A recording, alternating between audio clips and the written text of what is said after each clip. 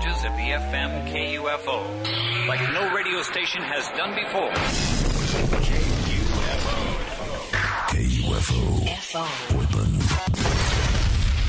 Attention broadcasters in the greater Portland area. Your daily show prep begins now.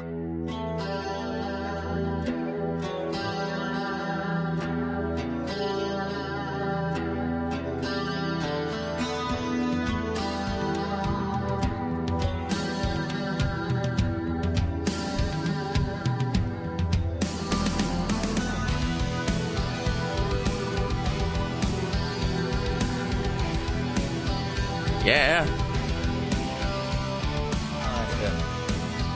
It is 2 minutes and 15 seconds after the hour of 5 in the month of August in the year of our Lord 2009. Thank you for coming along and making it part of your listening day. We are live from the plushly appointed yet not overly ostentatious studios of Rock 101 KUFO in beautiful downtown Portland, Oregon. Thank you for joining us today. It is the Rick Emerson radio program. I am he. Thank you for joining us on this Friday. It's 503-228-4101 today and every day, 503-228-4101. You can also text if you like at 520-51, or you can email. It's rick at rickemerson.com. Rick at rickemerson.com. Sarah with an H at KUFO.com. Tim at KUFO.com for Tim Riley. Or Greg Nibbler, our esteemed production assistant, can be reached at Nibbler, Nibler, at KUFO.com. So before we do anything else, we should say, and I put this on my webpage last night, and I posted this to Facebook and Twitter and whatever. So we were talking about this all morning, but coming up later on today in the 8 o'clock hour, we're going to be giving you a chance to win. This is probably I don't know if this is the single coolest thing we've given away since we've been here. It might be. I mean, this might be the best thing that we've had to give away. A pair of front row tickets to see AC/DC and their only Northwest appearance, which is this coming Monday night at the Tacoma Dome, along with a $50 Shell gas card to help you fill your tank for the trip up there. Tickets provided by Sony Music Entertainment and Columbia Records. So at some point in the program, you're going to get a chance to win a front row pair of passes to AC/DC for Monday night's show at the Tacoma Dome. So, incidentally, you want to be working. If you have like some sort of like a sickly rasp or like some sort of a phlegm-ridden coughing sound that you can do, you might want to be working on that now, because it is Monday. So you'll need to be preparing your excuse for your work, like as of this moment. So be listening. Coming up today, you will get a chance at that. And in just a few minutes, I will explain exactly how that's going to work.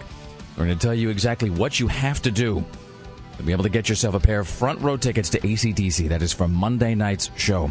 So, which is just like 9 different kinds of fried sliced gold. So be listening for that. Coming up later on today, we'll talk to Aaron Geek in the City Duran with the Week in Geek. Dax Holt from TMZ joins us. I'm going to spoil the mystery for everybody. So it wasn't actually heroin they found in Michael Jackson's bedroom, apparently. I guess they found, I don't even know what a heroin-like substance is. I would think the only heroin-like substance is like heroin. But apparently not. I guess I'm not really as schooled as some in the ways of various narcotics. So we'll talk to Dax Holt about that. Talking about this nutcase, the guy in California that had the girl in the whole weird series of tents and tarps and underground mazes. He was some sort of a Californian equivalent to that Austrian guy. He was the above-ground equivalent. Yeah. Sort of like an above-ground swimming pool, but more kidnappy. So we'll talk about that. CNN radio correspondent James Roop will join us from Los Angeles to weigh in with the brand of righteous and slightly drawn indignation that that only he can really do. Khloe Kardashian, amazingly enough, will be joining us on today's show. I'm pleased to be telling me you're going to ask her that leather question. Oh, about her store? Yes. Well, it just strikes me as a little odd that she was part of that PETA campaign. And she's like one of their most outspoken, like, crazy members about it. Well, there's no other kind, really. As Jonathan Colton would say, the people in PETA are not just crazy, they're Tom Cruise crazy. And as evidenced by the fact that they don't even have any internal consistency or logic to what they do. Because Khloe Kardashian, who, as Greg Nibbler put it, this is his assessment, by the way, when he said she was the fat Kardashian, which is a thing I hung that on him yesterday when I went upstairs and there was somebody came up and tried to start a ruckus with me about calling her the fat Kardashian. And did I stand up like a man and defend my statements? No, I immediately just put it on Greg. That's Greg who said that, baby. I don't know what you're talking about. But she's part of that "I'd rather go naked than wear fur" campaign, where she poses in the All Together, and I think in Vanity Fair and Vogue or something. Where she looks like she's nude, and it's, because she's opposed to wearing fur unless you take the hair off of it, and then you can wear it, and that's called leather. Because if you go to her store, which is the Dash store that she and who's the other sister that's not Kim? Courtney. So Courtney and we sound like we had to start doing each other's hair and applying rouge or something at a slumber party when we talk like this. But Courtney and Khloe Kardashian have a store at which they sell leather, and leather is fur. There's no difference. So, cutting off part of it. Apparently, there's only certain animals that look stylish when they're killed and then worn around your bony frame as it's wandering down, Rodeo Drive. And it just strikes me as strange. That's all. In any event. It's 503-228-4101. We're joined today, as always, by the lovely and talented Sarah X. Dillon. Hello, how are you today? Hello, I'm doing well. I went home after the show yesterday and listened to that Tommy Wiseau interview again. It was the greatest thing ever. So I have a new appreciation for him this morning. We interviewed Tommy Wiseau, who is the writer, director, producer, and star of the movie The Room, which is going to be at Cinema 21 tonight. And Tim had never seen it, so you took the DVD home last night. First thoughts, impressions about the movie The Room? My stomach hurts so much from laughing. Yeah, isn't it fantastic? It is incredible. Yeah, it really is. It's like nothing. I won't say it's like nothing I've ever seen, but you think that movies like that stopped being made when Ed Wood died, right? But I did a little more research, and there are some stunning parallels.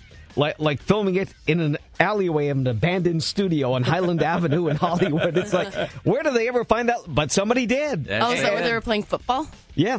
All right. In that back alley on a closed studio on Highland Boulevard. And who knew that their studio was still there? But they found it. Yeah. No, it's and put it to good use. It's quite exceptional.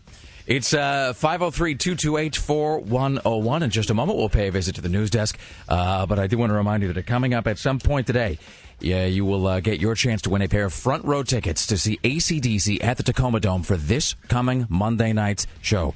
So at 5:20 this morning, we will explain exactly how that will work. You want to be listening at 5:20 this morning. But 10 minutes from now, we will explain exactly how you can get yourself that shot of the tickets. Let's pay a brief visit to the news desk with your personal savior, Tim Riley.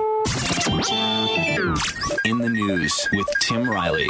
Good morning from the KUFO News Center in downtown Portland. It is now 5:09. We'll have showers today, highs in the upper 70s. Okay, there's a lot on our plates this morning, so let's start with some local stuff first. A little forward intrigue. It's like something out of a James Bond movie. The son of an ex-CIA agent from Portland admits he sold secrets to the Russians. Nathaniel Nicholson has pled guilty to conspiracy. The Fed said he traveled around the world taking money from the Ruskies. Now, his dad, Jim, was the CIA's chief instructor of spy tradecraft. He was convicted of selling information to the Russians in 1997. That is the dad. And he was sentenced to 23 years in prison. So apparently selling secrets to the Russians is the family business. I always wonder how guys become spies or double agents or, sort of undercover operatives or whatever like that. Was that the Aldrich Ames guy? Uh-huh. And then there was somebody else. Aldrich Ames wasn't the guy that they made that movie about a couple years ago. There was that movie that came out a couple years ago with Chris Cooper. Oh, yeah. Yeah. He played the nutcase next door neighbor in American Beauty, but he was in that. I forget whatever that movie was, but he was another one where for like 15 years or something, he was just busy peddling secrets to Ivan, which is, I mean, clearly that stuff goes on. I mean, it was a very serious business, probably still is at a certain point, just not with the Russians, I would imagine. But I just don't know how that begins. How you sort of, well, the CIA begins recruiting at the college level. Anyone who has an interest in politics will get an email from the CIA. Is that true? Is it like if you buy something at Amazon, suddenly I find myself getting like Ticketmaster emails day and night? Same thing. All right. So if you have an interest in government or politics or anything like that, you will get an email from the CIA offering you an internship to spend the summer there. Purchase seasons 1 through 5 of The West Wing. Would you be interested in working for a Black Ops organization? Please click here. Exactly. That's the way it works. Duly noted. Okay. So let's see. Zach Gray swatted a bee. Did you almost say that Zane Grey? I did because something? It looks just like it. Zach Gray and Zane Grey. All right. But this is Zach Gray, who swatted a bee and then was stung by 200 more. This happened in LeGrand. He was saved by Good Samaritans. So he was covered with bees from head to toe when his brother Richard tried to help, and he soon was covered with them. Two people who saw what was going on hosed the bees off the two guys. The beehives had been stacked on top of trucks waiting to be taken to Washington. It's unknown what put them in such a bad mood. Wait, so there were beehives stacked on top of You mean that? In other words, it was like a commercial bee operation, like for honey making or whatever? Like Bees Are Us. Why, if you were standing... Look, I don't mean to cast aspersions on his intelligence, but if you were standing next to a truck and the back of said truck was, quote, stacked with beehives, why would you pick exactly that spot to be standing on when you swatted a bee? What do you think they're going to do? I mean, they're... Well, he may have been a few feet away from it, but the rest of the bees in the... I'm standing next to 9 billion grandstand area. Bees. Maybe I'll begin killing their brethren and see exactly what happens to me. You kill a bee standing next to all the other bees in the neighborhood. Well, these bees were known to be passive on most occasions. Were they? Yes. Is that what except they said? For this one, except for this one time. As they were swarming the guy from head to toe. We're really passive. But it didn't happen. Okay. Let's do one more here, and then we will get caught up around the corner. Let's see. So I'll save all these other stories for a little bit later. There's a bizarre case of upskirt photography being investigated in the Couve, where a guy hid a camera and himself in stacks of books in the library, and then was taking pictures of ladies. So one woman walked by, she heard the taking picture noise. It's the weirdest thing. Every time I walk by that Danielle Steele book, its eyes seem to follow me everywhere. Exactly. So she confronted this unsavory shutterbug, who then ran away, but she got a good look at him. And now police are looking for pictures of sex offenders, but there are so many of them in the Couve, they don't know where to start. Sounds like it got a good look at him. It was sort of that was a mutual thing going on right there. Mm-hmm. So that is weird. He hid inside a stack of books? Yes. Was he real small or were the books real big? Well, you can be on the other side of the stack. Say, there's an aisle, then there's a stack. And then there's another aisle after the stack. I see. So you push the books aside, you stick your camera way down low, so you would have to be down low to do upskirt photography. So he's in the bottom row of books at the Vancouver Library, snapping pictures of women's skirts. How many books could there be at the Vancouver Library, first of all? Lots of them. Who's reading? Set and match, Tim Riley. I'm just kidding, of course. We're all family here. Vancouver's like the Harvard of Washington State. We all know it's a well-read town. That's the kind of rapier-like wit you're going to be experiencing for the next 3 hours and 45 minutes. All right, coming up at 5:20, we will tell you exactly how you can win yourself a pair of front-row tickets to see AC/DC this coming Monday night at the Tacoma Dome. Straight ahead, we have CNN radio correspondent Lisa Desjardins joining us as well. Up later on this morning, Khloe Kardashian, as well as Aaron Geek in the City Duran. Stay there. The Rick Emerson Show on Rock 101, KUFO. Pick up the phone and call. Let everybody know that there are loose cans out there before they cause a major accident. You hear me? 503-228-4101. This is the Rick Emerson Show on Rock 101 KUFO.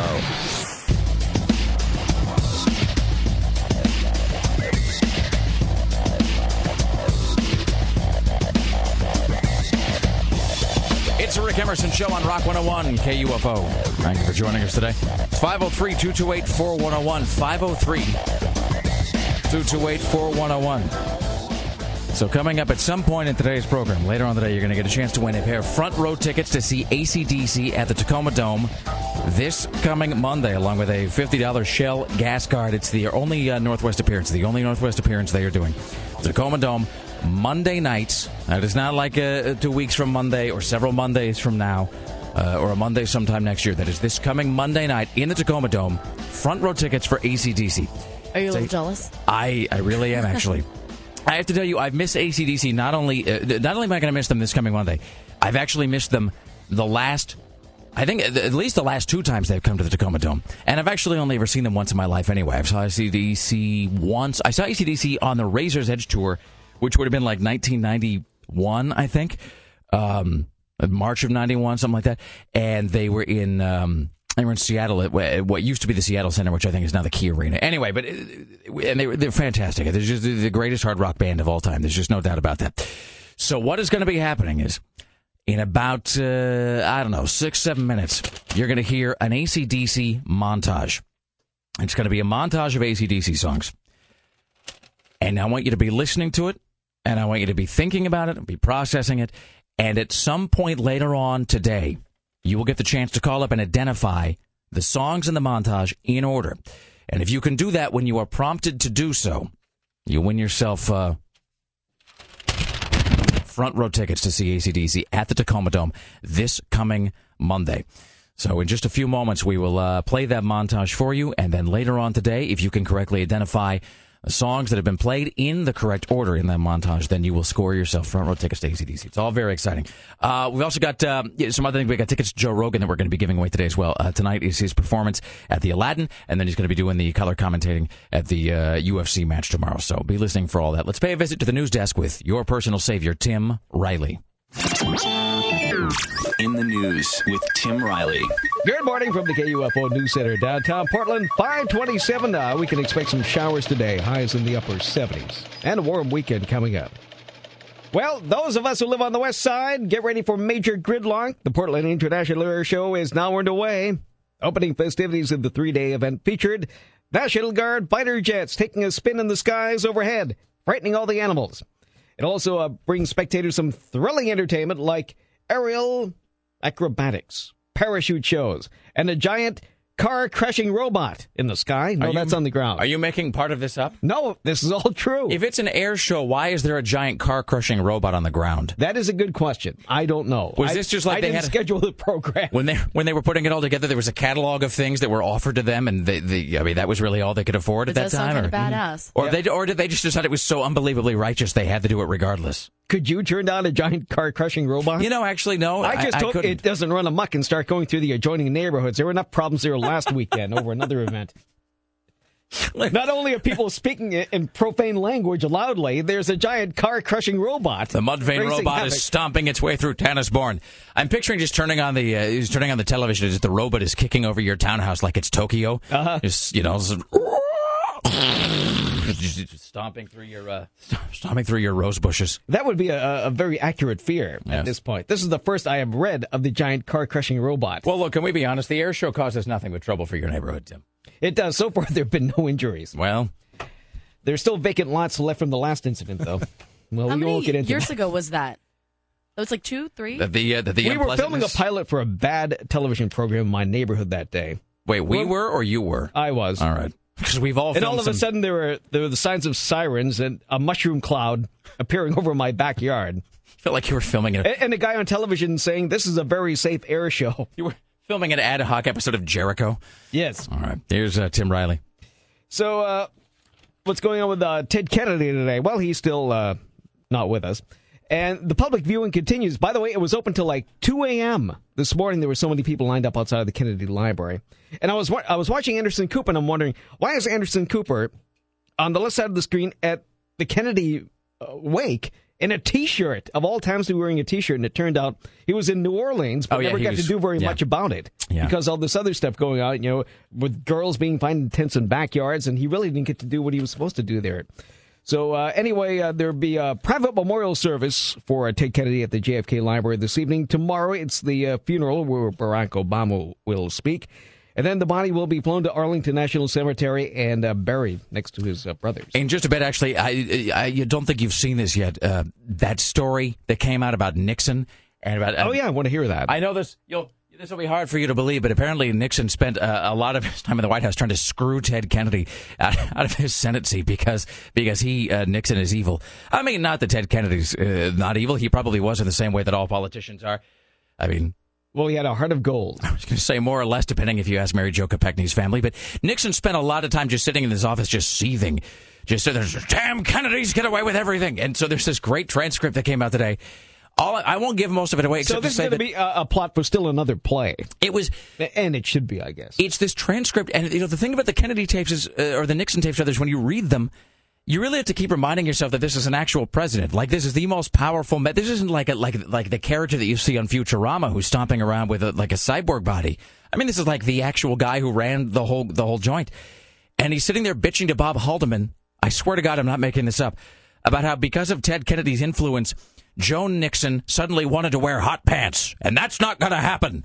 But who sits there and worries about his wife wearing hot pants and then decides to blame it on the Kennedys? She was born on St. Patrick's Day, and then with a respectable Republican cloth coat. And then instructs his chief of staff, Bob Haldeman, to find a way to screw Ted Kennedy because he doesn't like the fact that Joan Nixon suddenly wants to wear hot pants, and Nixon can't have that. Anyway, so we'll read some of that here in just a bit. Straight ahead, we'll talk to CNN radio correspondent Lisa Desjardins about the passing of Ted Kennedy coming up later on today. Khloe Kardashian will join us. Maybe I'll ask her what Ted Kennedy's greatest achievement was. I mean, in her considerable estimation. Aaron Duran from with the Week in Geek will join us later on today. And Dax Holt from TMZ. Straight ahead, the AC/DC montage. Be listening. This is the Rick Emerson Show on Rock 101 KUFO. Now broadcasting everywhere at all times to everyone. As a rock star, you know, I was being a rock star in the music through Limp Bizkit and the rock star. The Rick Emerson Show returns.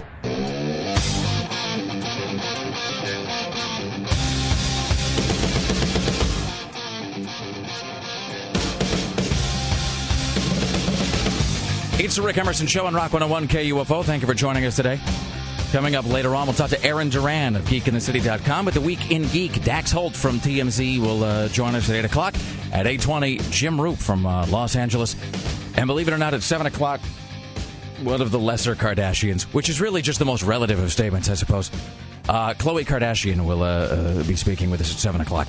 Don't forget, later on today, we're going to give you your shot at front row tickets to see AC/DC this coming Monday in the Tacoma Dome, along with a $50 Shell gas card to help you fill your tank for that trip. Tickets provided by Sony Music Entertainment and Columbia Records. So in just one moment here, we'll be joined by CNN radio correspondent Lisa Desjardins. But I'm going to play something for you here. Now, you want to be listening very closely to this. Coming up later on today, you will get the chance to be caller 10 to correctly identify the following 4 AC/DC songs in order. I'm going to play you this AC/DC montage. Be listening closely, because later on today you'll get a chance to identify these 4 songs in order.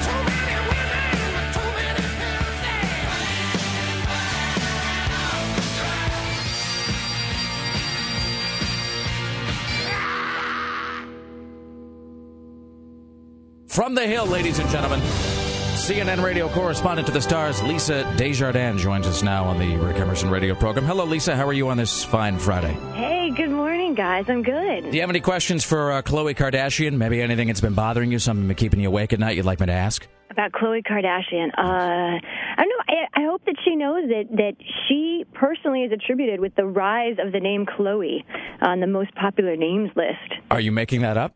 No, it's true, by the Social Security Administration. And it's sad to say that little tidbit actually entered a story that I put on air a few months ago. I was about to ask if that was a thing you had sort of fabricated, if that was a thing you were just making up, or if you did, in fact, have that bit of knowledge at your fingertips. I think it would have been better if I'd made it up, but it is actually true. Well. Hey, did you see, let me ask you this real quickly, did you see this insane story that came out about Richard Nixon and Bob Haldeman having this conversation about Ted Kennedy and the fact that Pat Nixon kept wanting to wear hot pants? No, I haven't. I can't believe I haven't seen this. No, it's the most amazing thing, and I think I referred to her as Joan Nixon earlier on because I was thinking of Joan Allen. Kennedy. No, I'm thinking of Joan Kennedy and Joan Allen from the Oliver Stone movie Nixon, and you know, and plus it's all very early in my head. There was a great story that came out. This came out today. I saw this on Yahoo. President Richard Nixon considered Ted Kennedy such a threat he tried to catch Kennedy cheating on his wife, even ordering aides to recruit Secret Service agents to spill secrets on the senator's behavior. And then that I knew, but he talks about Kennedy as being a super swinger set jet set type, and then he makes this observation about how Pat Nixon made some statement about wanting to wear hot pants or finding hot pants to be, fashionable or stylish. And Nixon, in some strange labyrinth section of his brain that really can't be understood by normal human thinking, somehow put that on the Kennedy family and then decided that was yet more evidence of the Kennedy family's rampant immorality. It's the most bizarre thing. I'm looking at this now, looking at this transcript, and apparently Haldeman is telling him, I'm guessing it must be about Joan Kennedy, saying that she showed up at the White House wearing some leather gaucho with a bare midriff. A leather gaucho. Yes. And then someone else on the call says, wait, don't they just put a body stocking on you? It's flesh tone. And then there's like a whole back and forth, like, what? And then they're saying, oh, you look at her, and you from a distance, you think, my God, there she is. And I don't even know what a gaucho is. I thought a gaucho was a guy who worked for hire along the Mexican border, killing federales. I have no idea. It's amazing. I think it's like a serape. And I guess they're saying that Joan Kennedy wanted to wear hot pants, but Teddy told her that she couldn't. Oh, wait a minute. So this is all very confusing. So this wasn't Pat Nixon, because don't get me wrong. Not that Pat Nixon wouldn't have looked fetching in hot pants, but so it was Joan Kennedy who wanted to wear hot pants. Because the Haldeman starts out the conversation saying, hey, did you see his wife come here to the White House again in that crazy outfit? Literally, he says crazy outfit. And then they're going on, and then they said she was going to wear hot pants, but Teddy told her she couldn't. So instead, she wore, quote, a leather gaucho, which I'm quickly looking up to make sure I correctly understand. And then Nixon follows up by saying, quote, it's very crude. Yes, it's very crude. Awesome. And then someone else, they're weird people. They really are.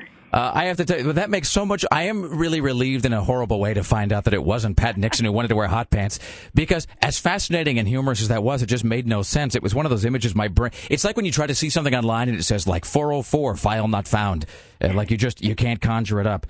On dictionary.com, it just says gaucho pants. It has some kind of reference to like South American style, Indian kind of native pants.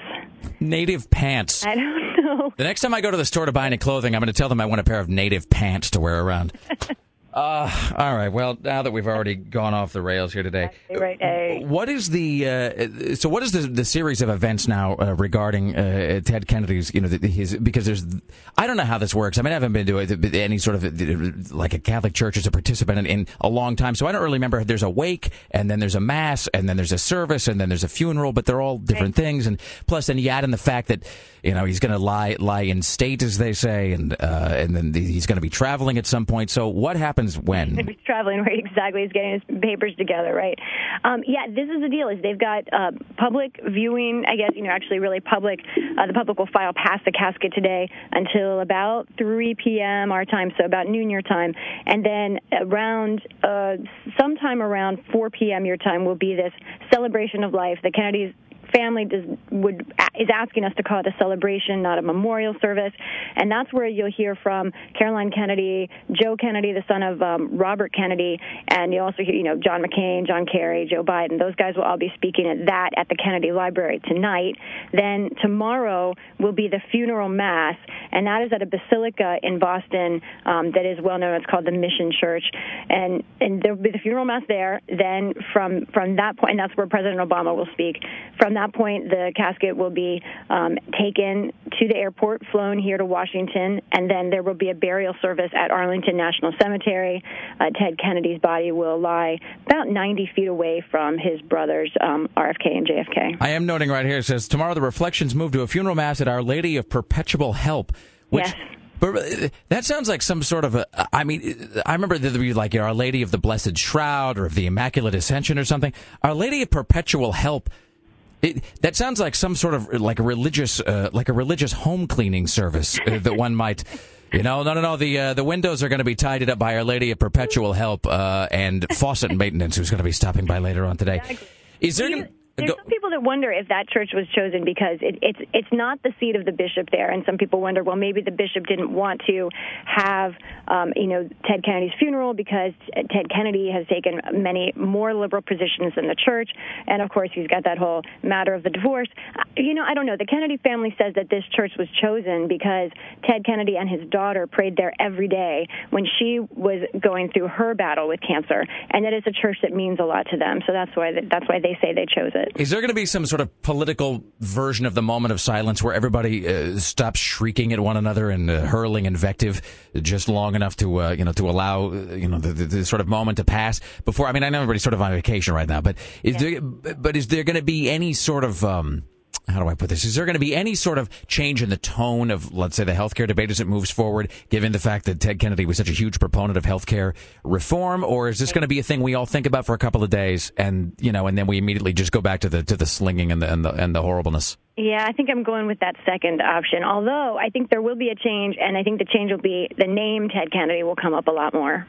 And then people are going to try to say, well, as a late esteemed colleague of ours would have said, and then you roll out the Ted Kennedy quote. I have to actually say that I mentioned this yesterday, and I can't take credit for it. This was my wife's idea. My wife, who is from Utah, had the greatest sort of Mr. Smith goes to Washington moment that she was visualizing in her head because Orrin Hatch and Ted Kennedy, were the friends and sort of. Hatch wrote a song about Ted Kennedy. Is that true? Yes. Please tell me you have audio of that. I don't know. I do have audio. He didn't sing it, but I'll send you the lyrics, and You need to read them on air. You will enjoy them. Wait, he wrote a song about Ted Kennedy like just yesterday, or while Ted Kennedy was still alive? He wrote it when Ted Kennedy was still alive and had it recorded and all that. And I'll send it to you. You're gonna like it a lot. Okay, I'm gonna ask you something right now, and I want you to know you can be honest with me. Were Orrin Hatch and Ted Kennedy dating? I don't think so. I don't know that anyone's actually asked them, but I'm pretty sure they were not. Would you like to go to the spring formal with me, Ted Kennedy? And I would pin you, but not in a gay way. I have no idea why Orrin Hatch would be writing a song about Ted Kennedy while he was still alive. That I'm not disputing he did that. It just seems a little bizarre. Yeah, well, no, I think he was sick already, but I'm not sure. I see. All right, well, that's way more entertaining what I was going to say. But Lara had this idea that Orrin Hatch, whose conservative credentials obviously cannot be questioned at all because he's very religious, very staunch, very right wing from Utah, that he actually should have this great moment where whatever version of healthcare reform actually finally gets shoved through, that Orrin Hatch should at his earliest opportunity vote how Ted Kennedy would have voted, but make a little sort of Jimmy Stewart-esque speech about how, and I cast this vote now not for me, but for my fallen friend who cannot be here today. This vote is for Ted Kennedy. And then, and then he cast the vote as though Ted Kennedy were there voting that way, because obviously he's got such staunch conservative credentials that, nobody in Utah is going to have any problem with that because they would recognize what it is and what it isn't. And then it's a great sort of maudlin moment that can inevitably be turned into some sort of made-for-TV movie. Which is actually something that people in Washington think about a lot. I think they might. I'm just saying. All right. Yeah. Well, I'll try and get the ball rolling with asking people around here, do you think that this should happen? All right. And at your earliest opportunity, if you want to send me that Orrin Hatch song, and then I'll perform that for the good people of Portland later on, like a Ginsberg poem. Yes, it's pretty awesome. Excellent. It's called Headed Home, I think is the name of it. Real quickly before we wrap this up, do we know anything about the succession and what happens now? Because it's there's a political void that's got to be filled at some point. It's all up in there, right? I know Tim, I'm sure, is all over this. Yeah, we now know the Massachusetts governor and the two top men in the legislature, or the two top officers there, are going to try and change Massachusetts law so that the governor can appoint a temporary replacement. But we don't know when that's going to happen or how long that would take. If they're not able to do that, then there will be a special election, probably the last week of January, maybe the first week of February, which would mean that's a vote that's off the table in all of these debates, healthcare, climate change, all of that. So they're trying to get somebody in there much sooner if they can. But Republicans are right to point out the reason the law is the way it is that Democrats didn't want Mitt Romney, a Republican governor, to be able to appoint someone if John Kerry became president. So Democrats changed the law so a Republican couldn't appoint a senator, and now they've lost their Democratic senator. And that's awesome. So, yeah. Oh, all right. And the other problem right now is Massachusetts needs a big name because they're afraid of losing all that clout that they've had for decades now. They'll have to go sit at the card table in the garage. Mm-hmm. All right. On that note, Lisa, I would like to say two things. One, have a fantastic weekend. And two, remember the word of the day is gaucho. Gaucho. So there you go. Thank you, Lisa. Okay. All right, there you go. Gaucho, ladies and gentlemen. All right. Which is apparently a leather. What did you say it was, Tim? Kind of like a serape, like a poncho type of thing. I don't know what a serape is. Sarah? Serape? Is that like a... That sounds like food to me. Is that like a sarong? No. It's a thing that has a hole in it, and you put it over yourself like a poncho. Like a burqa? Wait a minute. The serape is what the gauchos wear. It is like a thick scarf. Now, wait a minute. Around yourself. I thought a gaucho was a piece of clothing. Didn't she just say a gaucho was like a... gaucho pants. I thought a gaucho was like a leather wrap of some kind. No.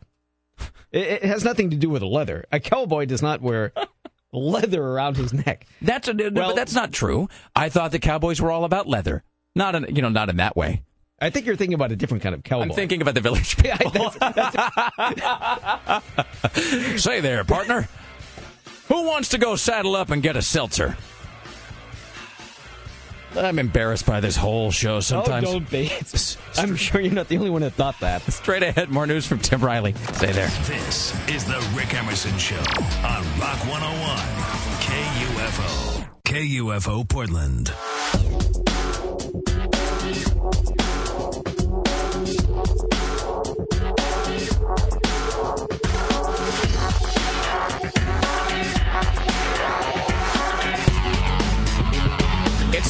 Emerson Show on Rock 101 KUFO. Thank you for joining us. It is 503-228-4101, 503-228-4101. Coming up later on this hour, Greg Nibbler will be stepping into the studio to give us some news from the world of sports. Yes, Greg Nibbler will be talking balls later this hour. Since none of us know anything about them. No. Well, sports. What I meant, Sarah. Mm-hmm. Coming up at 7 o'clock, Khloe Kardashian will join us at 7:20. Aaron Duran from GeekInTheCity.com. 8 o'clock, Dax Holt from TMZ at 8:20. Jim Roop will. I mean, everybody kind of knows the story. I mean, by now, unless you've just been locked away in a room somewhere or in a tent for the last 18 hours, I mean, you've heard all about this nutcase guy in California that kidnapped the girl when she was 11, and then it's like that Austrian. His guy. website is spooky. His blog, he has a blog kidnapper. too. It's called Voices Revealed at blogspot.com, and it says here, the Creator has given me the ability to speak in tongues of angels in order to provide a wake-up call that will in time include the salvation of the entire world. It's very unnerving. So the story is that there was an 11-year-old girl who got kidnapped back in 1991. Mm-hmm. The dad came. I mean, to use the dreaded cliche, it is, this is like every parent's kind of worst imaginings, where the dad comes out and he sees, like a van or whatever coming by and like grabbing the girl, and he's like, hey, call the cops, and they were never able to find her, and they kept up hope, but at a certain point you figure that probably the worst has happened, and and she's gone and you're not going to see her again. And then I guess she just like walked into a police station or something yesterday. Well, what happened, what led up to that was they were at this guy and the two little girls were at the University of California in Berkeley, and they were handing out religious literature. So the cops said something wrong. They started asking questions. They ran a make on him, find out he's a sex offender. And the two little girls were kids that he had with this kidnapped woman, right? Correct. So he I keep saying this, but it's just like the Austrian thing. He kidnaps the girl, keeps her in his backyard in this weird sort of underground cavern labyrinth tent thing. It was above ground. It was above ground. It was behind in a backyard. Shrubs. There were barriers so they couldn't see anything outside, and it was locked from the outside every night. And the thing that's going to get some asses kicked here is the parole officers visited this house on numerous occasions, never investigated the backyard at all. Oh, wow. Wow. During all those years, because he's been on probation because he was a sex offender for many, many years. Also, there was a creepy story that came out this morning that the next-door neighbor... it makes it. I mean, this is even worse if this whole complex he had in the backyard was above ground. The next door neighbor. Why would you ever admit this on camera, even if this is true? The next door neighbor said that over the years, quote, she'd heard the sounds of children playing in the backyard and wanted to investigate, but her husband always said, "It's none of our concern." So there's a whole lot of weird. And plus, as is always the case, this guy, Mr. Kidnappy Rapey guy, is married. Yes. As they always are.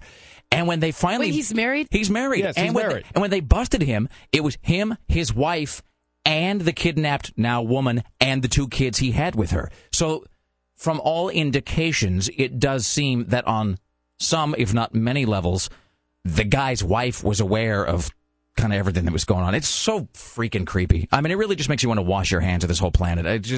It's so California. Yes, it is, Tim. So anyway, we'll talk more about that with Jim Roop later on today. Khloe Kardashian coming up at 7 o'clock. Aaron Duran from Geek in the City. Tim Riley is tracking the following headlines on this Friday. So we're going to play some audio from this guy. He was interviewed by a television station in Sacramento, so we'll have that coming up in just a bit. And with Greg Nibbler's sports, we're going to hear about Michael Vick playing his first game since being released from prison. And a news crew investigating a story about two underage girls working at a strip club are attacked by an old lady with a hoe. And we have the audio. Yay! Is there a photograph of the hoe? There's a video online. Awesome. Don't forget, later on today, we're going to give you a chance to win probably the greatest thing that's ever been given away by anybody ever. Front row tickets to see AC/DC this coming Monday night at the Tacoma Dome. It is their only Northwest appearance. It is the only Northwest appearance on this tour. Monday night, the Tacoma Dome, along with a $50 Shell gas card to help you fill your tank for the road trip. Tickets provided by Sony Music Entertainment and Columbia Records. So here's what's going to happen is later on today, you will get a chance to identify the following 4 songs in order.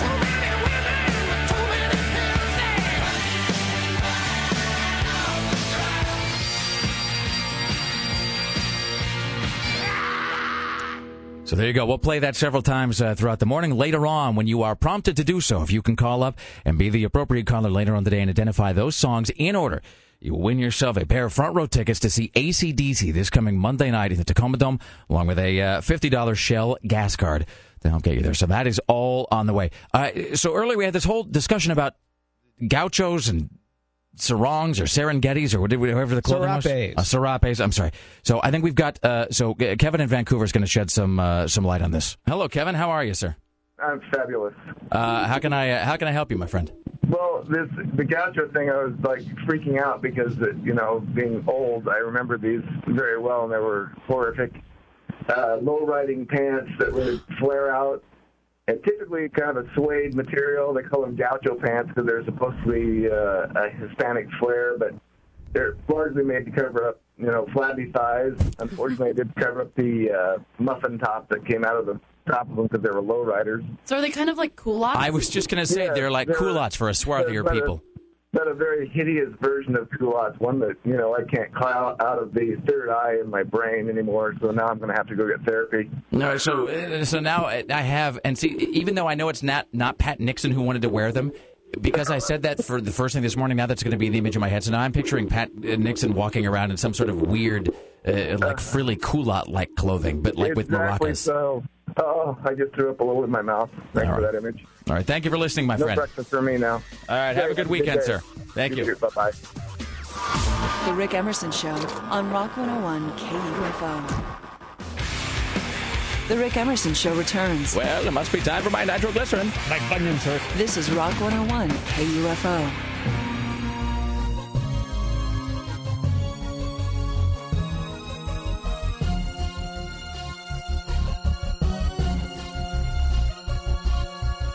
It's the Rick Emerson Show on Rock 101 KUFO. It is Friday, August 28th, 2009. Thank you for joining us. Coming up at 7 o'clock, Khloe Kardashian, ladies and gentlemen. So, wake up your friends and relatives so they can be listening to that. Coming up at 7:20, we'll talk to Aaron Duran from GeekInTheCity.com. Dax Holt from TMZ at 8 o'clock. And at 8:20, CNN radio correspondent Jim Roop weighs in on...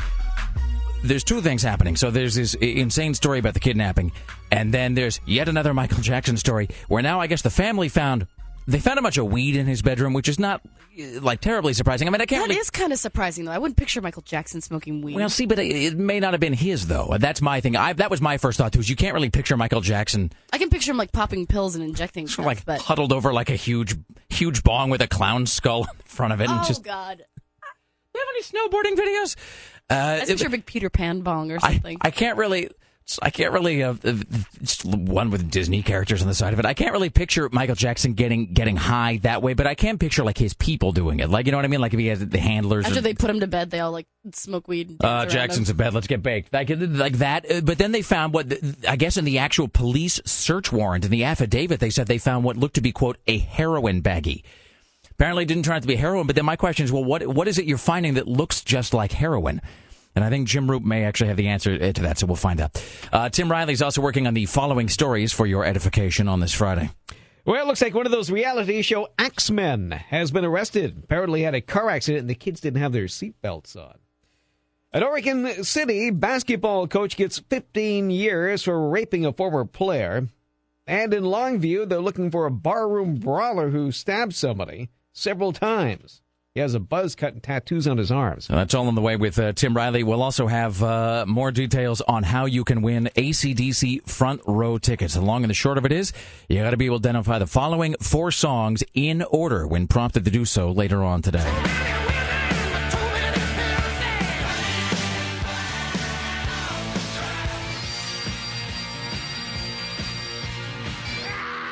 So at a later point in today's program, if you can name those 4 songs in order, you're going to win yourself a pair of front row passes to see AC/DC at the Tacoma Dome this coming Monday. Now, ladies and gentlemen, without further ado, with news of the world of sport, it is Greg Nibbler and Ball Talk. All right, it's Ball Talk time. So, Michael Vick is back. He recently signed with the Philadelphia Eagles, and he played in his first game last night in over 2 years after serving his 18-month prison term for running his dogfighting ring. And I thought he was sitting out, I say as though I know what I'm talking about, I thought he was sitting out like 3 or 4 games right at the beginning. Well, but he's allowed to play in the preseason. So this is the preseason that's going on right now. They've got 4 or 5 preseason games. And he can play in those. Like exhibition games? They don't really count. They're like practice games. Right. But he was unsurprisingly warmly welcomed by the Philadelphia fans, who apparently do not care about dogs or anything related to that. Life is cheap there. Yes, and I think we have some audio of him after the game. So this is Michael Vick. Finally get out there and get my feet wet, get a feel for the game again. See if the speed was still, the same as it was 2 years ago, and it felt the same. It's almost like riding a bike. You never forget how to do it. So I enjoyed myself. I enjoyed the time that I was out there, and I had fun. Clearly, his IQ has not changed in this amount of time. He doesn't seem like a guy who'd be engaging in criminal behavior. No, not at all. All right, moving on in ball talk. The University of Oregon and Boise State are going to be holding hands. The number 14 ranked Ducks are going to be the highest rated team to ever play at Broncos Stadium. They're opening up their season next week. And the two teams have fought multiple times over the last couple of years. They play each other, it seems like every year for the last 5 years. And every time there's a fight, well, the American Football Coaches Association is now requiring them to walk out and shake hands before the game, every member of the team on the field before it starts. So this Love Fest begins next weekend on September 3rd. It should be interesting. I hope there will be some blows thrown mixed in there. That's the sort of thing that I find fascinating, though, only because it makes everybody awkward, because everyone realizes how utterly disingenuous it is. Oh, I remember completely playing sports in high school, and they made us do that, and everyone would just say the meanest things to each other. Well, it's ridiculous because shake hands. It's a and they'd competition. Be like, I mean, you're not supposed to be friends before the game. It'd be like O'Reilly and Jon Stewart, like shaking hands before they start their shows, their respective shows, and then competing. I mean, you know what's going to happen after this? They're not going to allow them to run. They're going to make them skip. That's right, just like girls, Tim. Well, or it's like that thing going back to Sarah talking about when you were playing sports. Like when you were a kid and, one team would just beat the other team's ass in something, and then you would have to go over and shake hands. I want you to go over and congratulate the winners. Good game. Yeah. Good game. It's just like, you suck. I hate you. And then you just don't want to talk to the other person, like the other team. You just want to stay as far away from them as possible. All right, here's Greg Nibbler, ladies and gentlemen. All right, moving on in ball talk. Rick Pitino, coach of the University of Louisville Cardinals basketball team, has been accused of sexual assault by a woman named Karen Cunningham-Cipher. Now, this is a woman that Pitino admits he had an affair with over 6 years ago. Of course, Pitino being a stout Catholic and family man. So he had the affair 6 years ago, but Cipher brought forth the sexual assault allegations after Pitino reported her to the authorities for attempting to extort millions of dollars from him. Before I left, I said, he said, Tim will take care of everything. And I said, this is not what I want. And he said, and he looked at me straight in the eyes and he said, you do not have a choice on this matter. Your boys will be in concrete, and your family, and you. Wow, have another camel straight, sister. She is absolutely psycho. She has pleaded not guilty to federal charges of extortion and lying to the FBI. She sounds like Miley Cyrus. She really does. Miley Cyrus in 20 years. Awesome. All right, and finally in ball talk, we have some non-balls news. If you're heading to UFC 102 at the Rose Garden this weekend, the start time has changed to 4:30 p.m., with the doors opening at 4 p.m. That is a change in time. And the main bout, of course, features Oregon's own Randy Couture versus Antonio Nogueira, which I can still not pronounce that. And having seen Randy Couture in person when he was here in the studio, I can tell you he is huge. Kill you with one punch. He is terrifying. Seriously. All right. Well, this concludes Ball Talk. Ladies and gentlemen, Greg Nibbler and Ball Talk. Straight ahead, we have more from Tim Riley at the news desk. 7 o'clock, Khloe Kardashian. 7:20, Aaron Duran from Geek in the City. And Dax Holt from TMZ at 8 o'clock. Plus more details on your chance to win front row tickets to Monday night's AC/DC concert at the Tacoma Dome. It's the Rick Emerson Show live from beautiful downtown Portland, Oregon.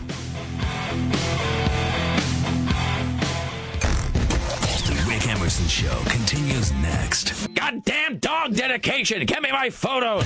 Only on Rock 101 KUFO. Share your thoughts. We'd like to glean it from your brain. Your tasty brain. The Rick Emerson Show returns. It's really hard to think today. This is Rock 101 KUFO.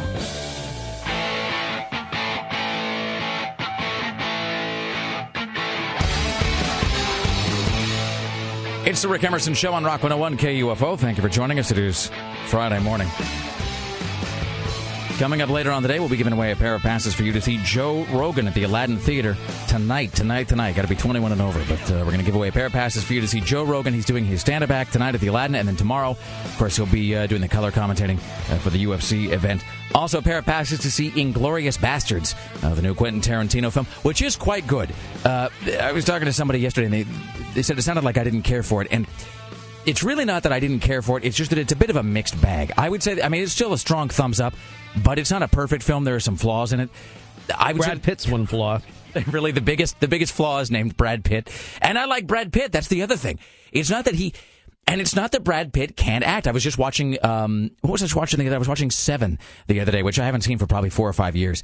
Because I love that movie, and I wanted to kind of wait a while before watching it again, just to sort of, to kind of see it fresh. Just like I hadn't seen Fight Club in probably 3 years, and I watched it when I was in Seattle with Lara because she'd never seen it. And anyway, so Brad Pitt can act, but it's like singers have a range, actors have a range. Brad Pitt works outside his range all the time, and that all the time is any time he has to do an accent that isn't like a stoner California guy.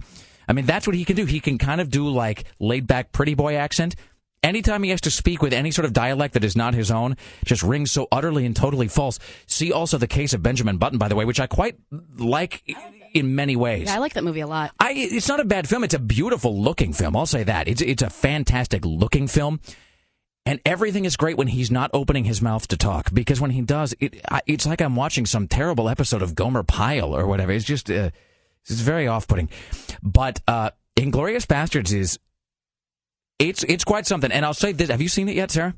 No. I'll be curious to know your thoughts on it when you see it. I'll watch it when it comes to the Baghdad. The final third of that film, which I will not describe in any way, the final third of that film is interesting. It's pretty divisive, because as somebody said, you realize when you get to the final third of Inglourious Bastards that you thought you were watching one kind of movie, yes, and secretly Quentin Tarantino was making a whole different kind of movie altogether. That's what I kind of love about it. Which is sort of great, actually, and I have to say that it works. A lot of people don't think that it works, this sort of change-up that happens in the end. But anyway, so we're going to be giving away... If they take away the middle third, it'd be a great movie. It's just, well, that's the other thing. It's Brad too long. Pitt, or both. There could be 3 different versions. Why can't there be a version when they just take off Brad Pitt? In the future, there'll be a Pittless version of everything that they offer, Tim. That'd be great. Just like you can have a version of your show without Ted McGinley. Coming up later on, we'll talk to Khloe Kardashian. And Greg, by the way, noted that people have been calling about that ever since we announced that we were going to speak with her. Apparently, every time I even say the words Kardashian and Khloe, people call because they want to... Because there's that whole thing where she got busted with cocaine, which she then claimed she found. I didn't know she just found it in a dressing room. It was like in a dressing room at her own store. A dressing room in her own store. She didn't know what to do, so she panicked, put it in her purse, forgot about it, and then was found with it. That's what I do if I find like a blood-stained gun, too. I just put it in my purse and I carry it around everywhere with me. At the news desk, ladies and gentlemen, your personal savior, Tim Riley. In the news with Tim Riley. Good morning from the KUFO News Center downtown Portland. 6:44. Expect some showers today, highs in the upper 70s. One of the Axemen, I don't know if you watch this reality program, one of the Axemen has been arrested following a Jeep crash about 45 miles northwest of Portland. The cops say 48-year-old Michael Phil, who owns a logging company, lost control of his vehicle in a driveway at a home in Vernonia. 3 kids in the vehicle were not wearing seatbelts, and the Jeep top was off, and he rolled it into a ditch, pinning the 3-year-old's head against the roll bar. Jesus. The boy is in fair condition. Phil was arrested on several charges. It's not clear whether or not the children are his. Now, Axemen is... that's... Some reality. Is it like the woodsman? Well, it's like kind of it's like the most dangerous catch thing, but it's lumberjack guys, and they work all night and sleep all day, or however that song goes. Yeah, so it's like that, and there's that ice road truckers, which is sort of like the long haul guys. In the future, every one of those top 10 most dangerous professions will get its own reality show. That just sort of seems to be the way of it. A man chasing his flying tent on a highway near Liberty Lake, Washington, caused a big accident. Apparently, the tent blew off the back of his pickup truck, so he started running along the highway trying to catch it. Sometimes you got to let things go. Not everything is worth stopping in the middle of the road and chasing. A smart girl commits a heinous crime and pleads guilty. She's 15 years old. She's a straight-A student, has a GPA of 3.7, and stabbed one of her friends several times over a boy. Snuck up behind her and stabbed her in the neck several times. The girl lives, and apparently they want this smart girl, who's now a criminal, to wear a home electronic monitoring device. Oh, like the LoJack thing? Yes. All right. So She's one of the smarter ones, but apparently not that smart. Where did this happen? In Washington State. Yeah, that sounds like the Lifetime movie with Tori Spelling in it. Where does it, Sarah? It does, where one of the girls stabs her because she was mean to her. Can I tell you, this is your equivalent. That would be one of my Jeopardy categories. I was just going to say, this is your equivalent to how I can find some sort of comparison. Like, no matter what the story is, I can find something in an Aaron Sorkin the production. And the girl who was the murderer was awesome because it's the girl who played Becca Thatcher in Life Goes On. Do you know what I'm talking about? Yes, I do. But I like stories of girl murderers. Face on the milk carton. So do I, Tim. Means we're all equal. Wait, is the face on the milk carton the one where she realizes that she herself was kidnapped? But she was kidnapped because she saw, her face on a milk carton at lunch. Is it like the I know my name is Steven, but it's a girl? Yeah. All right. Have you ever thought about writing some sort of a blog that does nothing but analyze made-for-Lifetime movies? There is a Lifetime blog, and it is the most hilarious thing. It's called lifetimewow.com. Mm-hmm. And it is the most hilarious guy who sits there and he'll assess the lifetimeness of movies and how realistic they are, how many D-list celebrities there are in it and stuff. It is so funny. Well, I can't wait till they show The Room on Lifetime because it belongs there. So Tim watched The Room last night. We interviewed Tommy Wiseau yesterday, and incidentally, there's going to be an additional lengthier version, a director's cut, if you will, of that interview. This wasn't the director's cut. It was up yesterday, though. I listened. That I think is posted online as of now. If you go to KUFO.com, you can hear not only our interview from yesterday on the show, but actually an additional 15 or 20 minutes worth of interview that we did with him later, which is just as awesome as the part that we aired. It starts unraveling beautifully, and then he starts getting into his female troubles and stuff. It is amazing. And he's at one point he begins lecturing. Lecturing is a strong word. He begins pontificating. Let's put it that way, about why women in America seem to have so many problems and what it is they could do to fix that. Because of course they need to be given roses in bed. That will solve the whole thing. You need more smooth jazz saxophone on the soundtrack of your life. And then remember, Rick, he said this. You are tearing me apart, Sarah. Yeah. Awesome. Isn't that awesome? That is pure win. That's my new ringtone. That's your new ringtone? Because, the thing is, at the... Sarah. It is a radio tradition that at the end of any interview, you ask, whoever it is, hey, will you cut a liner for us? As long as it's one of the questions. Well, like this, for example, we have a... Hi, this is Ozzy Osbourne, and you're listening to The Rick Emerson Show. Emerson. And then we had Nikki Sixx do one, I think, didn't we? Yeah, he did. Do we know where that is? Did that ever end up being used somewhere? It's around. But, so we asked Tommy Wiseau, we're like, hey, could you cut a liner for us? And I said, okay, so it's, the Rick Emerson Show, whatever. And then Sarah, to your credit, you immediately interject with, and could you just say you're tearing me apart, Sarah? Which he does. Can you play that one more time? Yes, I can. Here's Tommy Wiseau, ladies and gentlemen. Oh, sorry. And... Tommy's being tempestuous. Here we go. You are tearing me apart, Sarah. So that's so creepy because I set that as my ringtone, and I was sitting in a restaurant last night, and all of a sudden I hear from my bag, "You're tearing me apart, Sarah." I'm sorry, Sarah. I don't mean to break the mood, but is the director of The Room in your handbag? You're tearing me apart, Sarah. Maybe I'm just hearing things, but it sounds like Tommy Wiseau is in your purse. I can't be sure. It makes a whole week worth it, really. All right. Have we started the news segment here? I guess so. I think so. I think it's a Friday, so it's entirely possible that it's still just one big blur of activity in my head. Here's Tim Riley, ladies and gentlemen. So we have a couple of stories from Mount Vernon, Washington. The first, a Mount Vernon man is recovering after accidentally shooting himself in the leg while hunting for possums that were snatching his chickens. Larry Tenbrick of Mount Vernon was watching TV when he heard his chickens carrying on. He figured the problem was the possum that already killed more than a dozen chickens. So he grabs his pistol, heads outside, spots a possum the size of a large cat wandering around the chickens. Is a possum the same thing as an opossum? Yes, it is. So there's just it's like a slang for opossum. It's like crawfish and crawdad. It is an Irish possum. All right, okay. But he accidentally pulled the trigger too early, sending the bullet careening through his right thigh. The 61-year-old handyman was taken to Skagit Valley Hospital. Not so handy now, are you? The possum is free for now, but he's hunting for it again. The next time, he'll use a trap. I thought possum... Is that a thing that you put an S on the end of it when it's a plural, or does it stay possum, like deer? Possum. All right. Well, I thought that they were very small. I thought that those were tiny creatures. No, they look like a rat, but bigger. Wait a minute. Does a possum look like a nutria? Kind of, but I can't remember what a nutria looks like. No, nutrias are grosser. But it's like a huge rat-looking thing, right? Yeah. I always thought the possum were they're like ferrets or something. Possum look more like cats, and nutria look more like giant, like bumblebee rats. They are no, because I always see those things gross. down by the river, like by OMSI. Those things are always lurking If you ride around. your bike at night, like down by the river, you see them running around all the time. And then they look at you with those creepy, like glowing eyes. Yeah. That's freaky. Here's Tim Riley. Eat you. So anyway, the second story out of Mount Vernon, Washington, is they want to give Glenn Beck the key to the city because that's where he's from, believe it or not. So much for that. Okay, let's play something creepy here. This is Philip Garrido. He's the sex offender. Is this the kidnapper? Mm-hmm.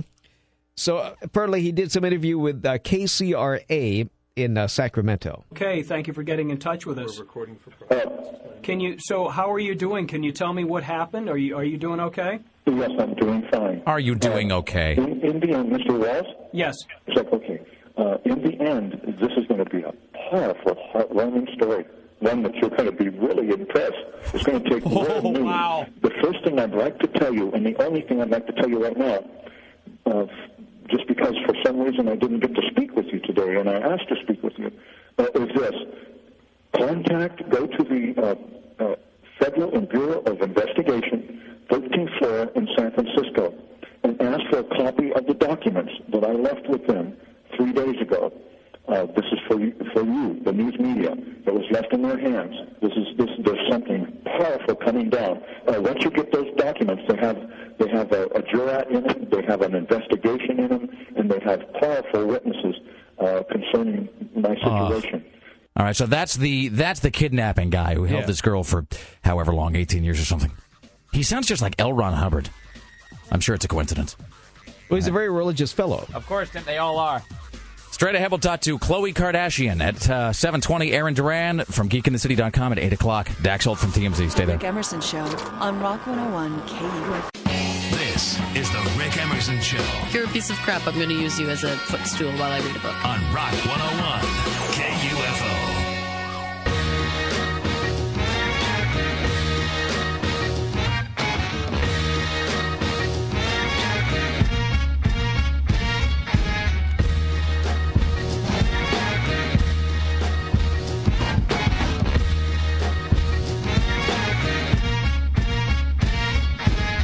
It's the Rick Emerson Show on Rock 101 KUFO. I can't wait for that Khloe Kardashian interview. I'm glad I've been promoting that all morning long. Good thing she doesn't do drugs. Allegedly not. No, she doesn't, She Sarah. does not. She finds them and she disposes of them properly by putting them into her purse and carrying them around for the rest of the day. So at any moment, I'll look down and that phone line will ring, and that'll be Khloe Kardashian calling up to speak with us here on the Rick Emerson. Well, because if she hello. wants to do a successful business venture, I mean, you think she'd, want to promote. Greg Nibbler has just walked into the studio. Greg, what might you be coming in to say? Well, I have some shocking news to reveal to you.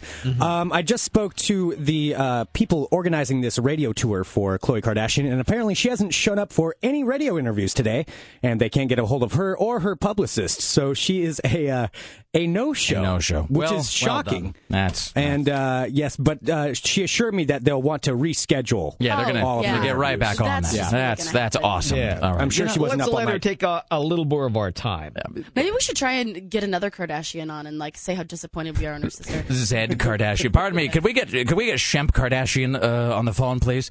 So she was scheduled to do a radio tour, which is where you sit in a room with a headset on, you talk to one radio station after another for every 10 minutes for 5 hours or whatever. It's the way it's done, and so that's how you are supposed to do it. That's how one promotes one's product, Tim. I mean, that is if one wanted one's product to be well known and to be successful. And so she just hadn't shown up. She just hasn't shown up. Yeah, this And thing they was can't even get a hold scheduled. of I her mean, they publicist? offered this thing. This was like a week and a half ago. So this has been planned out for quite some time. And they can't even get a hold of her publicist. It's not like they sprang it on her. And I should also know, by the way, it's not like we're interviewing somebody who's got like a self-published book about raising ocelots or something. I mean, this is a big deal. She's got a show on VH1, which is produced by, of course,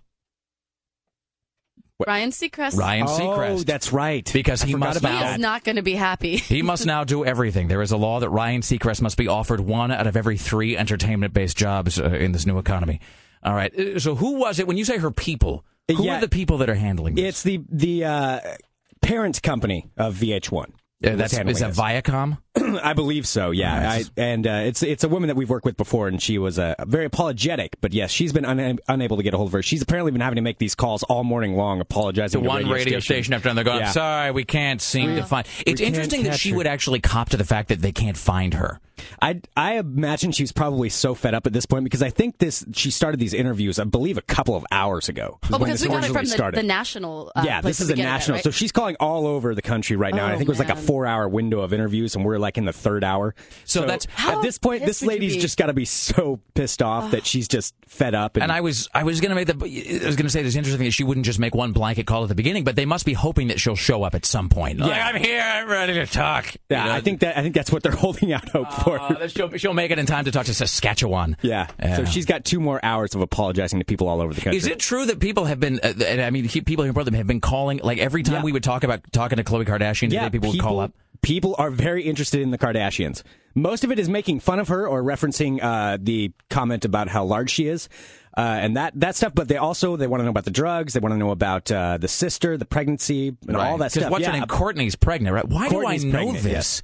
I don't know, because we've been trying to educate ourselves. Well, at least feel comfortable in the fact that we didn't know this like a week ago. I mean, I guess I'm not embarrassed. I was just sort of shocked by it. It's like when you sort of discover how many commercial jingles you know that you didn't know. Well, I mean, the Kardashian commercials have been on constantly on TV. All right. I mean, so and it is apparently a very, very big show. Well, I'm just going to file away these. These questions. No, I think that we should reschedule her. I think we should have her on, and you should just ask like horrible questions. Should we? Should we? We could just ask all of the ambush her. Would you like to role play these questions that I had? Okay. All right. So you be Khloe Kardashian, just so people are so not deprived altogether. All right. Think loud. And I want you to. This is an artist rendition of Khloe Kardashian. You're going to be the Craig Gass of the Kardashian world. I picture her talking like Lindsay Lohan. So you should try to add. This will be like when we were doing the recreation of the America's Next Top Model auditions. So don't answer in a self-consciously kooky way. You should answer as you think Khloe Kardashian probably would answer. Okay. All right. So, ladies and gentlemen, the next sound you hear will be that of Sarah X. Dillon pretending to be Khloe Kardashian. Khloe Kardashian. Is Joe Don Baker. Okay. All right. Rick Emerson Show. Khloe Kardashian. The new show is Courtney and Khloe Take Miami.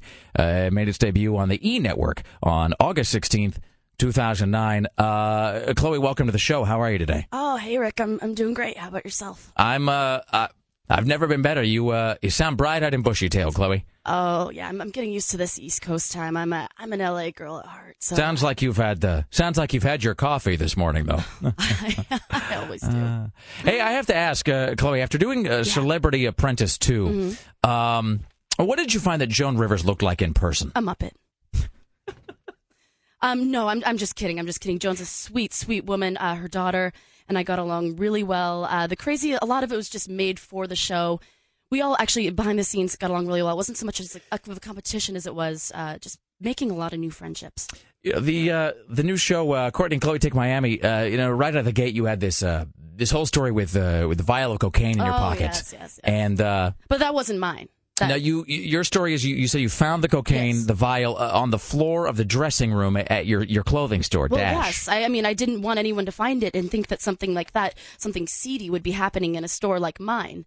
Being a big representative for PETA, I don't want to have my name slandered in any way, so I felt in order to save my store, my reputation, I would hide the cocaine in my purse. And so you wanted to make sure probably that no children were able to get their hands on it. You wanted to keep it out of circulation because you don't want anyone to abuse their body. I wanted to put it in safekeeping just so nobody could get their hands on it. And the show Courtney and Khloe Take Miami. It's you and Courtney. You're teamed up.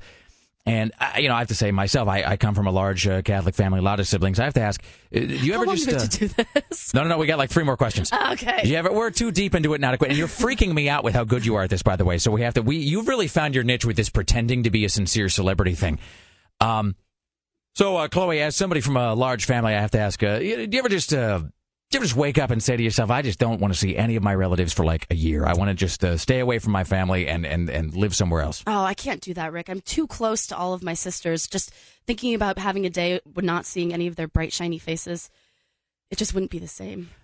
I have to ask, talking about your sisters, you guys have all, and you've been the most prominent person to do this. You've done a lot of work for PETA, for the people for the ethical Save the animals. treatment of animals. Yes.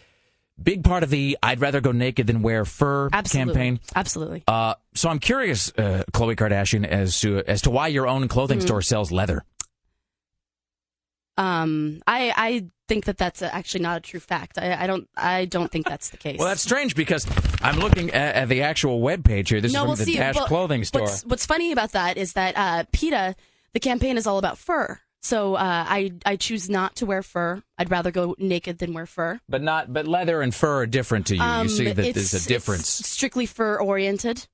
So even though it says authentic leather, so to you, I mean, do you find that some animals are better to wear than others, or? Oh, well, as long as it's not fur, skin is just fine. All right. And I have to ask, finally, a friend of mine, you're such a cultural phenomenon in America, and people have been watching Keeping Up with the Kardashians and now the new show. A friend of mine has been out of the country for a while, and I was talking to him 2 days ago, and I said I was interviewing you. And he had missed out on the whole Kardashian show because he wasn't in America. And he said, "Oh, Khloe Kardashian, who's that?" And I was trying to explain. Khloe Kardashian, what celebrity would you say you most resemble? I'd have to say Angelina Jolie. Excellent. All right. Well, thank you so much. I appreciate you spending some time with us, and good luck with the drugs. Thank you. Appreciate it. All right. Thanks so much. All right. There you go. Awesome. Well done, Can we Sarah stop Dillon. now? That kind of freaks me out, though. It really does. You are kind of terrifying, the way that you slip into that. Have you thought about just becoming an actual real big celebrity? I mean, I think you do well at that. Because you sort of sound like you really mean it. I can shut off the emotion. I mean, you sell it as though you have actual thoughts and feelings, like in the manner of whatever the celebrity is. So that's kind of a freakish, like, Rain Man sort of ability that you've got there. Do you like my what celebrity do you most resemble? I did. Question at the end, by the way. That's my God, that was my favorite question with you and Tommy. Was so like, who would play in the story of your life? Does it rhyme with Ronnie Rep? Yes. Well, yes, it does, Rick. Oh, Rick. All right. Well, let me ask you this, Greg. Just a final question here. So, Khloe Kardashian, she blew us off this morning. I'm sure there's a good reason for it. I'm sure that she's not just sleeping one off in a ditch somewhere. What are the odds, in your estimation, that we'll get to talk to her at some point?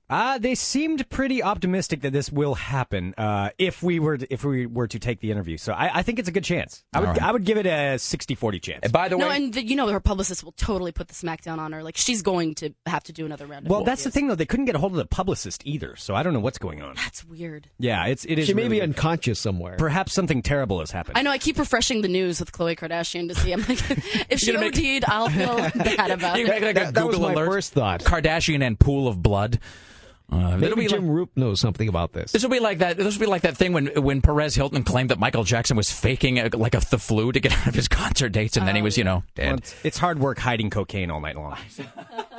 It becomes a self-perpetuating cycle because really the only thing that gives you the energy to hide the cocaine is the cocaine, and then you find yourself in a time warp. And then she has nothing to hide. It's catch-22. Oh, good God! I think her publicist has to work a little harder. My final thought on the Khloe Kardashian thing would be this, and then we'll break and we'll come back. Aaron Duran will be here with the Week in Geek. Coming up later on, Dax Holt from TMZ. We'll talk to Jim Roop, and don't forget, at some point today, you are going to get a chance to win front row tickets to AC/DC at the Tacoma Dome this coming Monday. So we'll tell you how to do that in a second. My final Khloe Kardashian thought would be this: I do think her publicist is probably going to give her a serious verbal beating because, I mean, everybody says this, but it's worth considering the reality of the statement that she's not like an actual celebrity in the sense of, in other words, her fame stops if she doesn't continually keep it going. Mm-hmm. I mean, as anyone's would. But I mean, she's not like Bono or somebody, or somebody who can take time off and their fame is just a self-replicating thing. Like with the deal of being a reality TV star it's like having an old lawnmower as opposed to a self-propelled lawnmower. I mean, you got to keep pushing that thing or it's going to stop. Mm-hmm. Well, it's only like 7.5 minutes of fame now. Right. And if you don't work at it every single day, which is as much as we bust on Ryan Seacrest, that guy clearly understands you got to keep doing stuff constantly. Or people are going to forget about you. You do as little as possible, but do something every day. So, well, I imagine we will have the opportunity to speak with Ms. Kardashian at some point in the near future. Doubts. All right. Before we break, we'll say this. We're going to be at some point before the end of today's show, and you've been listening for this, we're going to be giving you a chance to win front row tickets to AC/DC. It is Monday night show at the Tacoma Dome, and it's the only tour, the only Northwest appearance we're doing on the tour, along with a $50 Shell gas card to help you fill your tank for the road trip. Tickets provided by Sony Music Entertainment and Columbia Records. So at some point before 9 a.m., you'll be listening, because at some point before the end of the program, you're going to have a chance to identify the following 4 AC/DC songs in order.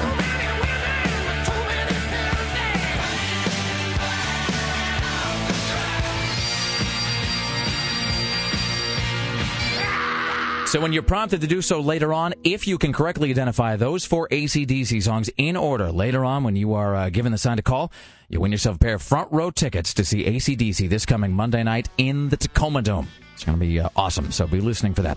It's 503-228-4101. Straight ahead, Aaron Duran from GeekInTheCity.com. Coming up at 8 o'clock, Dax Holt from TMZ. It's the Rick Emerson Show. This is the Rick Emerson Show on Rock 101 KUFO. Broadcasting in ADHD. Just remember to scream until Daddy stops. The Rick Emerson Show returns.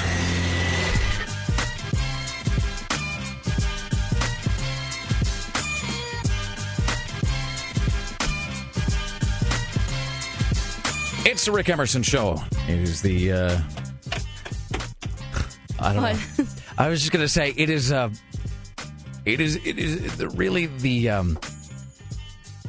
really the quintessence of great and unnerving how stunningly accurate your impression of a vapid celebrity was. Just before we went into the break with the Khloe Kardashian thing, I just got an email about it, and somebody said, I think Sarah has really found her true calling. If the radio thing doesn't work out, she can just fill in for whatever drugged up celebrity might not feel like showing up for the radio interviews, which is not like without precedent. Back when when Sam Kinison was still with us, Sam Kinison's brother Bill Kinison sounds a lot like him. Their voices are very similar, and so those days that Sam was just when they couldn't find him or he was just asleep in his own sputum somewhere, Bill would just call up and he would do radio station interviews and stations. I mean, there's probably guys to this day that think they interviewed Sam Kinison and have no idea that they didn't, and that's what Gass ought to do. Craig Gass, he should totally, offer to just impersonate celebrities who don't feel like showing up to a junket. You know what I mean? Adam Sandler, exactly. Gene Simmons. Sandler doesn't want to show up to talk about funny people that may. You get Gass to do it. Anyway, Tim Riley's tracking the following headlines for you on this Friday morning. So Leverage returns for a third season. It's been filmed in Portland, but the publicist isn't ready yet to say whether or not it's going to continue here.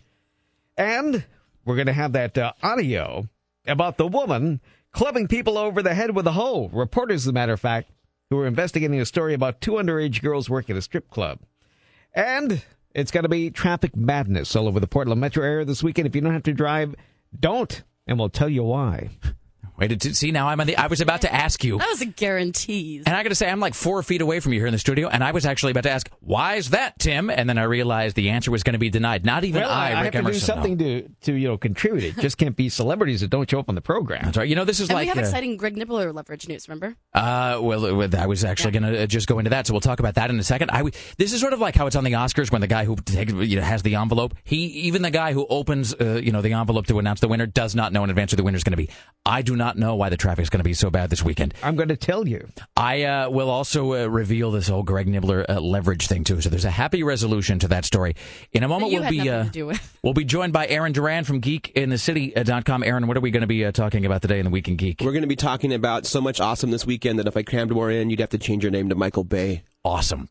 And then there'll be a big explosion at the end of it all. Awesome. All right, straight ahead news from Tim Riley, Aaron Duran with the Week in Geek, and your chance to win a pair of tickets to see AC/DC front row at the Tacoma Dome this coming Monday. So you want to be listening to this AC/DC montage, and if you can correctly identify, not now, but later when you are prompted to do so, if you can at that juncture correctly identify these AC/DC songs in order, you win yourself a pair of front row passes to see them this coming Monday at the Tacoma Dome.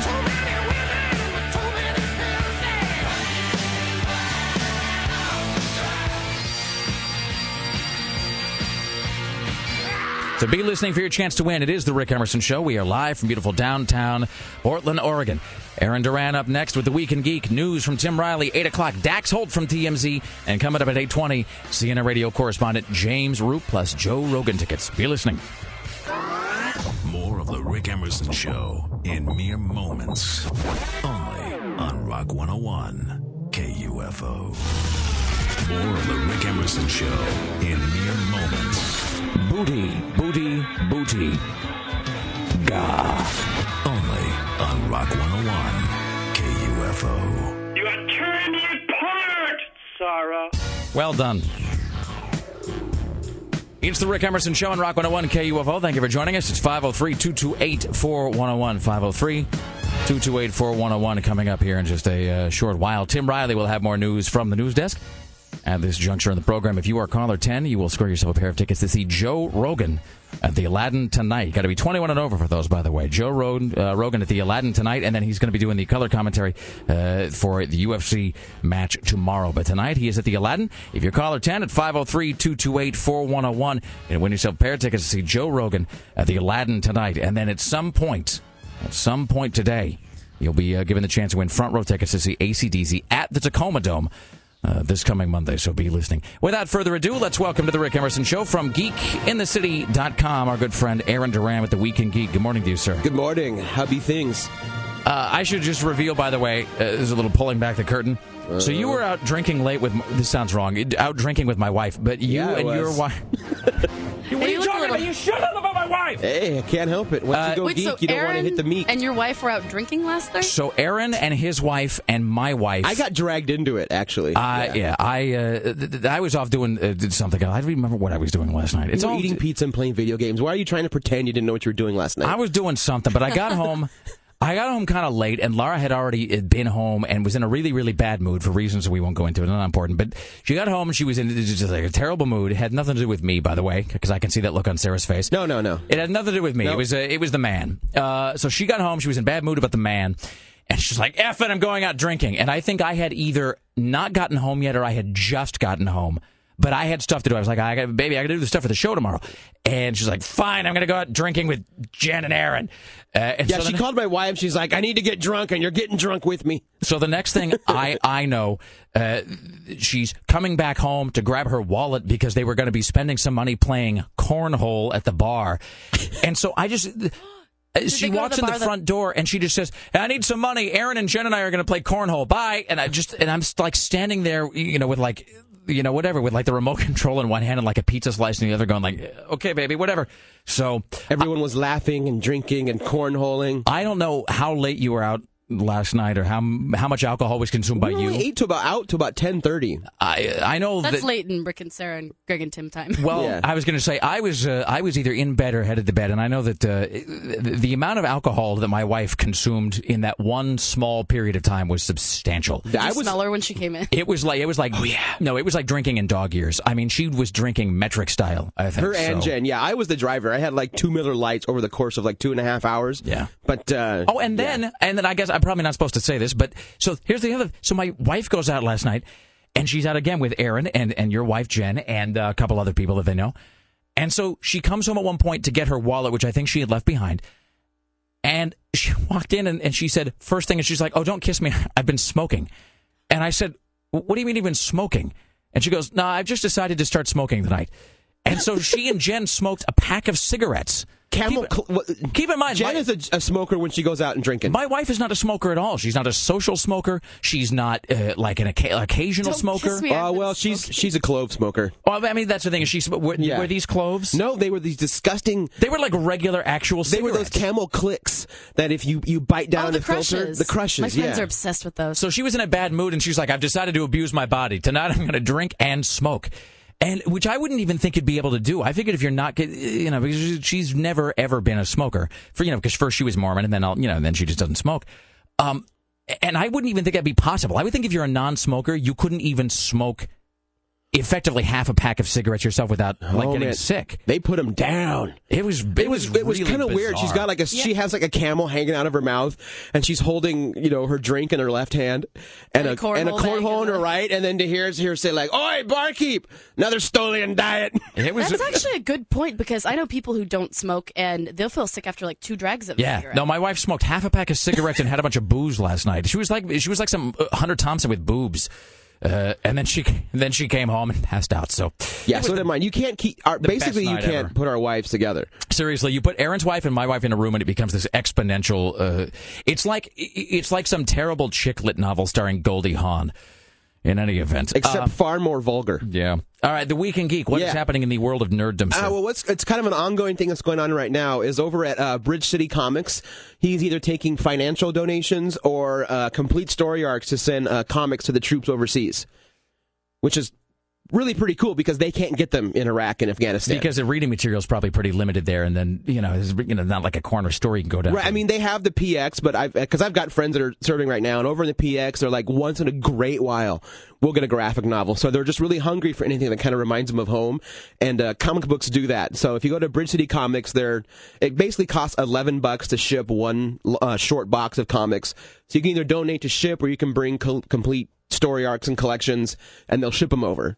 So that's cool. Very cool. That's really cool. Yeah, awesome. And then on Saturday it is Tortuga in Yargist, which is an all-day pirate gaming event at Guardian Games. It's the first one ever. So this is like When's the Pirate Festival? Is that coming up September 19th and 20th. Okay. And this is a confluence of a whole bunch of things. So when you say it's Pirate Gaming Day, they're all pirate-themed game days. That's what was going to be my question, or was it pirates just coming into play, whatever? So pirate-themed games, so like role-playing games? Yeah, role-playing, card game, board games. They're going to be playing pirate films all day long. There's a group called Boom Pirates. They're kind of like the 501st, but they're pirates. And so instead of dressing up as stormtroopers, they dress up as pirates, and they do charity work. There's rumors that they might be raiding the store randomly throughout the day. Looking for wenches. That's right. And then on Sunday, this is what I'm really excited about. Sunday is an one-night-only encore performance of Trek in the Park at the Baghdad. Awesome. So for $6, you get to see Trek in the Park at the Baghdad, and then they're going to clear the stage, and they're going to roll right into the J.J. Abrams Trek. Cool. Really? Yeah, so it's going to be an awesome night at the Baghdad. What episode of are they performing for the Trek in the Park? Yep. All right. And that's the same one. That's the one that they had done before, because I missed that. Yeah, so they wanted to do one more performance. They figured out that clearly, they didn't charge the Trek in the Park. I mean, they had donations, but they figured out that over the span of the 3-week performance, they had over 10,000 people go to the show. That's where you're looking at the dollars you could have made. Yeah. But $6, Sunday at the Baghdad. They're going to do Trek in the Park live on stage at the Baghdad, clear the stage, and then don't get off your seat, because then they're going to roll into the J.J. Abrams Trek. Awesome. I've seen that movie 3 times now, and I'm still not tired of it. It's fantastic. It really is. Awesome. It's quite something. Have you spotted the Tribbles yet?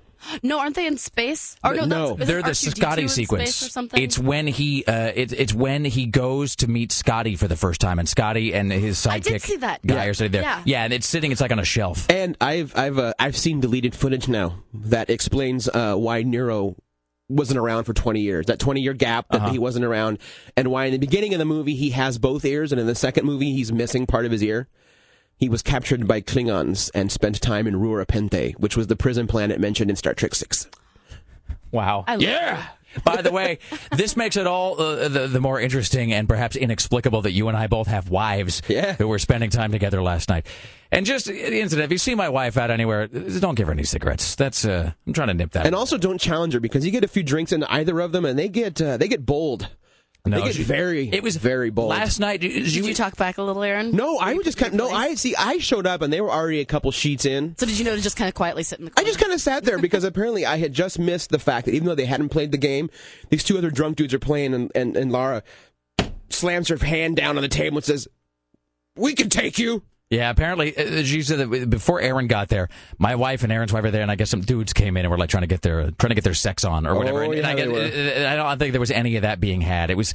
It's a very, and she sounded like Max Fisher in Rushmore when she came home, because there's that sequence where Max is out to dinner with Bill Murray and the teacher and what's his name, Luke Wilson, whoever that is, and and the teacher Olivia Cross is saying like, I don't think you should have any whiskey, Max. And he goes, I wrote a hit play. Why can't I have a little drink? And that was my wife last night, too. She's like, I've been drinking. Why can't I smoke? I'm like, well, because you don't smoke. And she says, I do now. You should try a little reverse psychology and encourage her to smoke. The best thing is when I showed up. Lock her in a closet with some Copenhagen. The best thing is when I showed up and there was the drunk guy that was clearly trying to get with her. He kept forgetting her name. He kept calling her Laura or whatever. And Lisa. And she's like, no, my name is Lara. And then he says, oh, are you made of steel too? Because that's the name of Superman's mom. You did that a little too well. Was this guy you? No. You can be honest, Aaron. Oh, no, I'll hit her in front of you. When you're not around, then it feels wrong and dirty. Okay, we have to end this. This is so strange. Aaron Duran from geekinthecity.com, ladies and gentlemen. Straight ahead, more news from Tim Riley, Dax Holt from TMZ at 8 o'clock, Jim Root from CNN Radio at 8:20, and at some point before the end of the show, your chance of winning front row tickets to see AC/DC this coming Monday night at the Tacoma Dome. You stay there. The Rick Emerson Show is live from beautiful downtown Portland, Oregon. Don't go anywhere. This is the Rick Emerson Show on Rock 101 KUFO.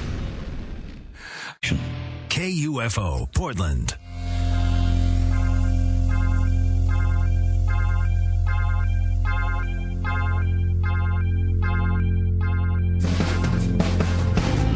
It is a Rick Emerson Show on Rock 101 KUFO. It's Friday, August 28th, and good morning to you. It's 503-228-4101,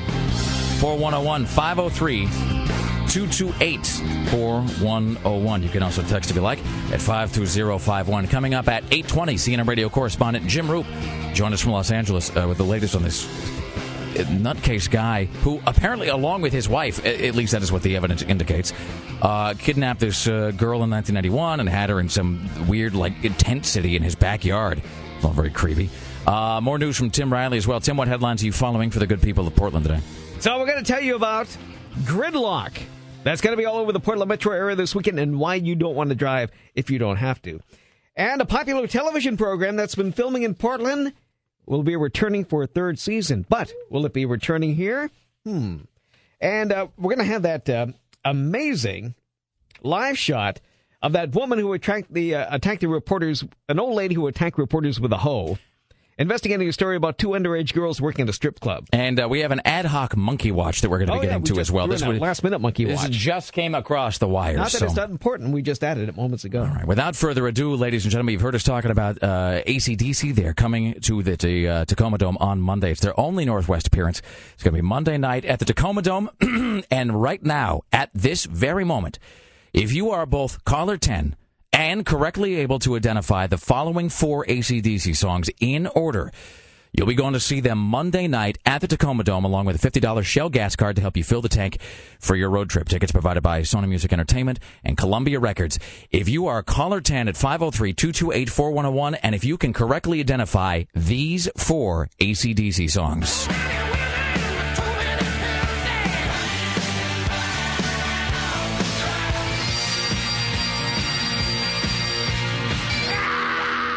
So there you go. It's 503-228-4101, 503-228-4101. If you can be caller 10 and correctly identify those four songs in order, you're going to go see AC/DC from the very front row Monday at the Tacoma Dome. It is the Rick Emerson Show. It is Rock 101 KUFO. Without further ado, let's welcome to the Rick Emerson program our good friend Dax Holt from TMZ. Good morning, Dax Holt. How are you today? I'm good. How about you? I am fantastic. What a day, what a week it has been for everybody, for you. News is kind of happening and changing faster than I can even keep track of it. So today, I'll kind of let you tell me what are the big stories you're following right now for TMZ. Well, the big story today is that this Joe Francis, Brody Jenner big old smackdown inside a club early this morning. And that ended with a tasing, right? Exactly. That's when you know it's good, when there's a taser involved. So how did this happen? Who was involved and who got tased? Okay, so basically Brody Jenner and his girlfriend Jade were at the club celebrating Brody's birthday, and on the other side was Joe Francis. He's hanging out with his own kind of group of people, and Jade's friend is an ex-girlfriend of Joe Francis. I guess he was hitting on her, got a little too much, and so Jade went over, confronted him about it, and threw her glass on him, threw her drink all over him. Mm-hmm. So we talked to Brody this morning, and this is how he says it went down, that Joe Francis turned around, grabbed Jade by her hair, started punching her in the face, threw her to the ground, and started kicking her inside the club. So I guess Brody tried to run over. He got pulled away. Bodyguards grabbed everyone, threw him outside the club, and Brody then found Joe Francis, punched him in the face. Boy, Joe Francis just seems like a sleazy guy. I mean, and apart from the fact that he makes his money off the Girls Gone Wild thing, is there just something about him? He's just got a vibe that says ick, you know? Yeah. Exactly. Oh, God almighty. And I guess I'm legally required now to ask what the latest in the Michael Jackson case is. Well, hold on. Let me finish up with the other one first. So I guess when Brody went to punch Joe, that's when he got tased to the ground. So that's where the tasers come in. I like the idea of Joe Francis, though, is this sort of walking chaos factor where he just appears, because every time that guy's in the news, it's never for like Joe Francis in the news because he went to visit sick children at a cancer ward. It's always like Joe Francis in the news because he's a creepy a-hole in some way. Pretty much. No one got arrested, and I think Jade may actually press charges against him for attacking her. So. Wow. All right. Yeah. And how perfect, by the way, that the Girls Gone Wild guy is in a story with a girl named Jade.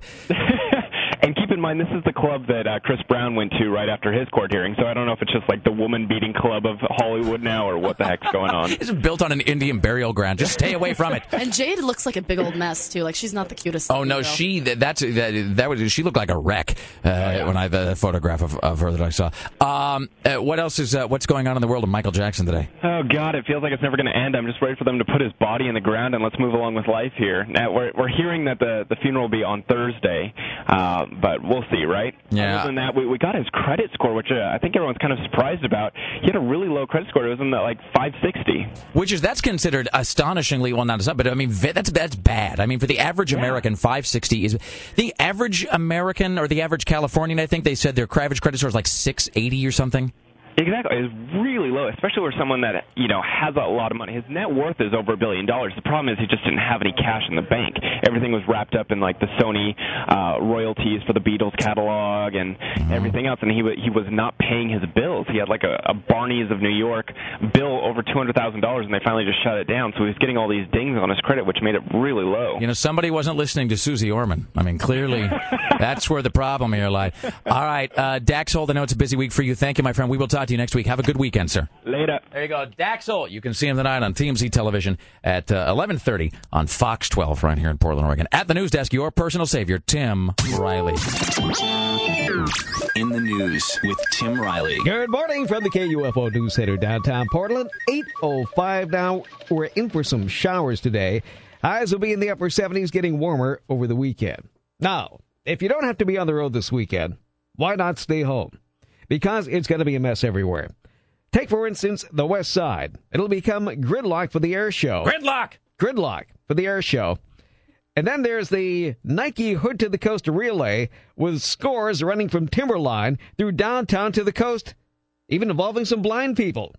So there'll be something out there to irritate everyone. I didn't think that the Timberline is... I mean, that's way up there, though, is it? Yes, it's in the mountains. It's like a big corkscrew all the way down. Well, I mean, I guess there's not any snow, so it's not an issue to deal with. But that just seems like a disaster waiting to happen. Especially, I mean, I hate to pick on the blind folk, but I mean, you got to wonder exactly how.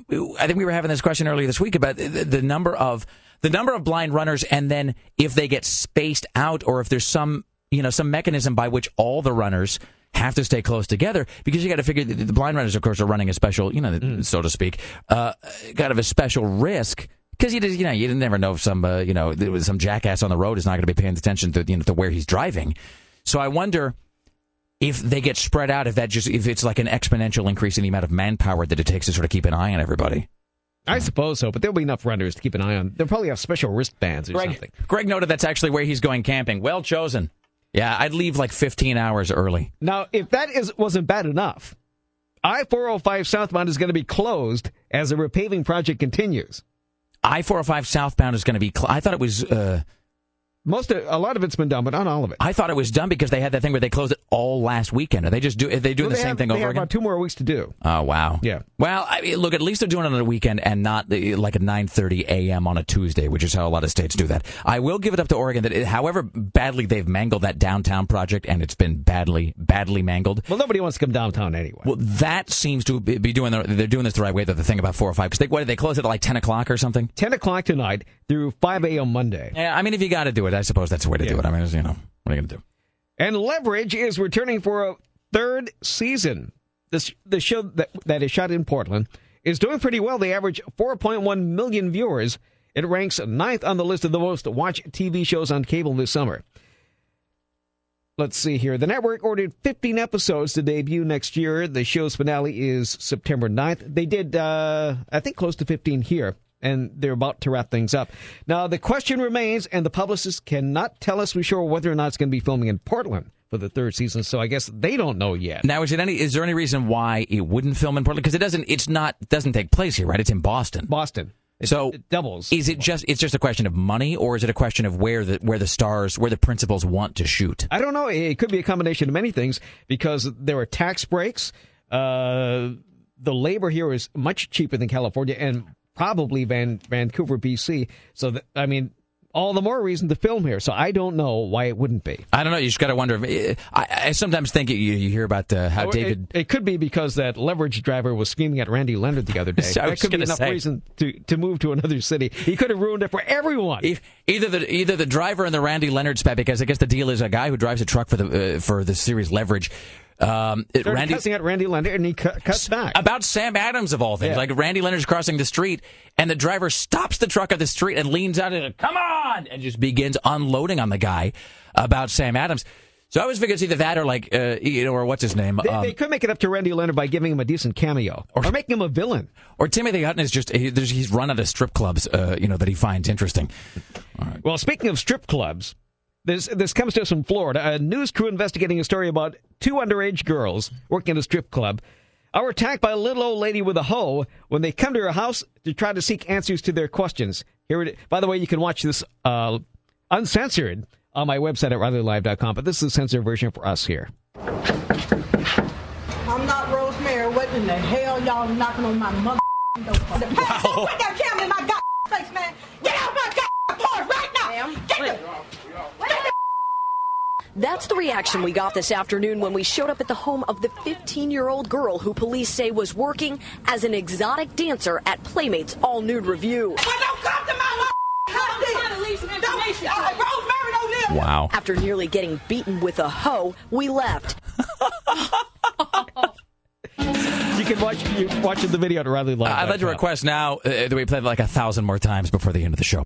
We have some exciting leverage news we'll get to here in just a skosh, ladies and gentlefolk. But first and foremost, let's do this. You've heard us talk about AC/DC. They're coming to Tacoma this coming Monday. And if you've never seen AC/DC, it really is your duty as a rock fan and just as a living, breathing organism on planet Earth. You got to see AC/DC before you die. The greatest hard rock band of all time, one of the greatest bands of all time, period. And we are giving away a shot at front row tickets to AC/DC along with a $50 Shell gas card. Tickets provided by Sony Music Entertainment and Columbia Records. Let's see. We are going to... This is Roy. Good morning, Roy. You're on the Rick Emerson radio program. How are you on this fine Friday? Excellent. How are you doing? I'm fantastic. So let me ask you this. Have you seen AC/DC before? Yes, sir. A couple times. What's the last time you saw him? Oh, man. I think Ballbreaker Tour. So that would have been about 1999, 2000. Do you share my assessment that AC/DC is perhaps the greatest thing that has ever existed anywhere in any sphere of reality? Without a doubt. Awesome. All right, my friend. Here's what we're going to do. I'm going to play you this AC/DC montage, and if you can correctly name the 4 songs in order, you, sir, will go to see AC/DC Monday night at the Tacoma Dome, and you're going to see that whole show from the front row. So here is that montage.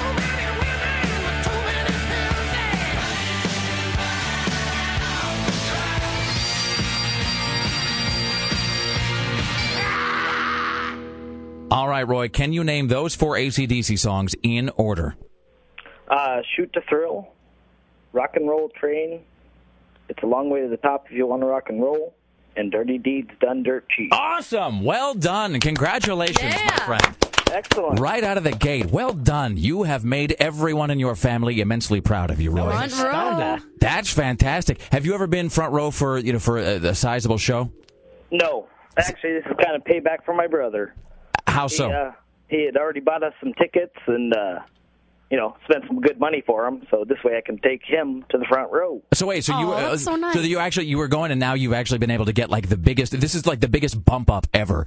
You can get it closer. Have you ever been front row at a show, like a big show, Sarah? Ever? What show were you front row for? I was at the Gorge, and my friend and I befriended one of the security guards, and I was front row for Bob Dylan, Van Morrison, really? And Carly Simon. That's impressive. It was the best day. When would that have been? It was 1998. Tim, you ever been front row for a big concert?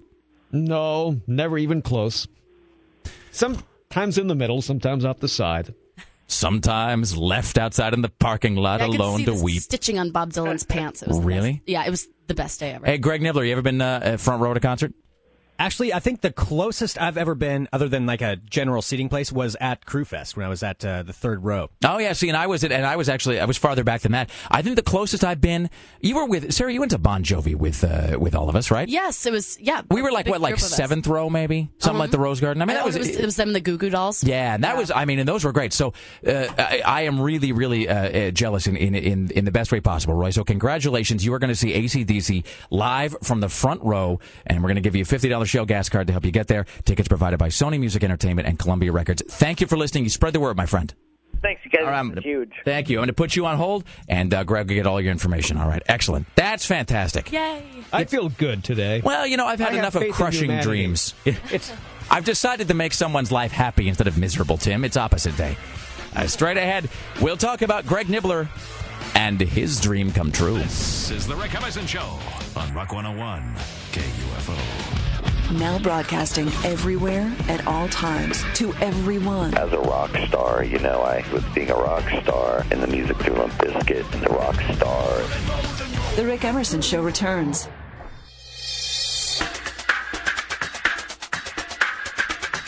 It's the Rick Emerson Show on Rock 101 KUFO. It's 503-228-4101. It is Friday, August 28th. Still to come, Tim Riley is tracking these stories for your Friday morning. An angry naked man hijacks a school bus full of kids. Jason Biggs is attacked by a Gibraltar ape. Jason Biggs, the pie humper? Yes. All right. Can you imagine that's a highlight of his career? Even his grandchildren are going to refer to him as that? I tried to give him the benefit of the doubt and refer to him as something else for like a year or so, and then I just gave him. Because he's just in the most crappy movies. Did you ever see that movie with Dane Cook in it called My Best Friend's Girl? No. Oh, my God. Yeah, he's one of the main characters in it. Why did you watch a Dane Cook movie? Because someone gave it to me for free. Was it someone you were dating? No, it was actually... They were trying to get rid of some movies in the KFO prize closet, so somebody gave it to me. Please take this Dane Cook film. It is terrible. I'm going to make you watch it sometime. He was in a Woody Allen film, too. What's his name? The pie guy. See, now I'm just doing it. Jason Biggs. Jason Biggs. All right, now I'll be sure to call him that. All right. It's 503-228-4101, and right now we're going to give away a pair of tickets for you to see Inglourious Bastards, which is the new Quentin Tarantino film, #1 movie in America. Probably will be... I would think we'll be again this weekend because this weekend it's Halloween 2 and that Woodstock thing. Oh, I totally want to see Halloween 2. I think I'm going to go see Really? Mm-hmm. I love Rob Zombie. Are you being ironic? I can't tell. I love Rob Zombie. I like Rob Zombie too. I loved his Halloween remake. I loved House of a Thousand Corpses, and I like Devil's Rejects. I just can't get a handle on you sometimes. It's not like I disapprove. Your taste is your taste. It's just I can't get a fix on you. And he's just like the dreamiest thing ever. See, that again, we have to talk about that at some point. The fact that you... I saw a hot homeless guy the other day. It looks exactly like Rob Zombie. Okay, I'm going to write this down, and we're going to talk about it later, because if I open up, we'll never get back on topic. Let's welcome now to the Rick Emerson Show. CNN Radio Corps. He's from a whole city of homeless people, Jim Roop. Hello, Jim Roop. Any hot homeless guys down there that maybe want to date a radio producer? That's one of several lines from your show I will remember all day. First of all, angry naked man. I don't know. How can you be angry if you're naked, number one? It seems like you'd be, if you're naked, you'd be sort of jocular about it. You'd be absolutely happy. And that hot homeless guy, man, what?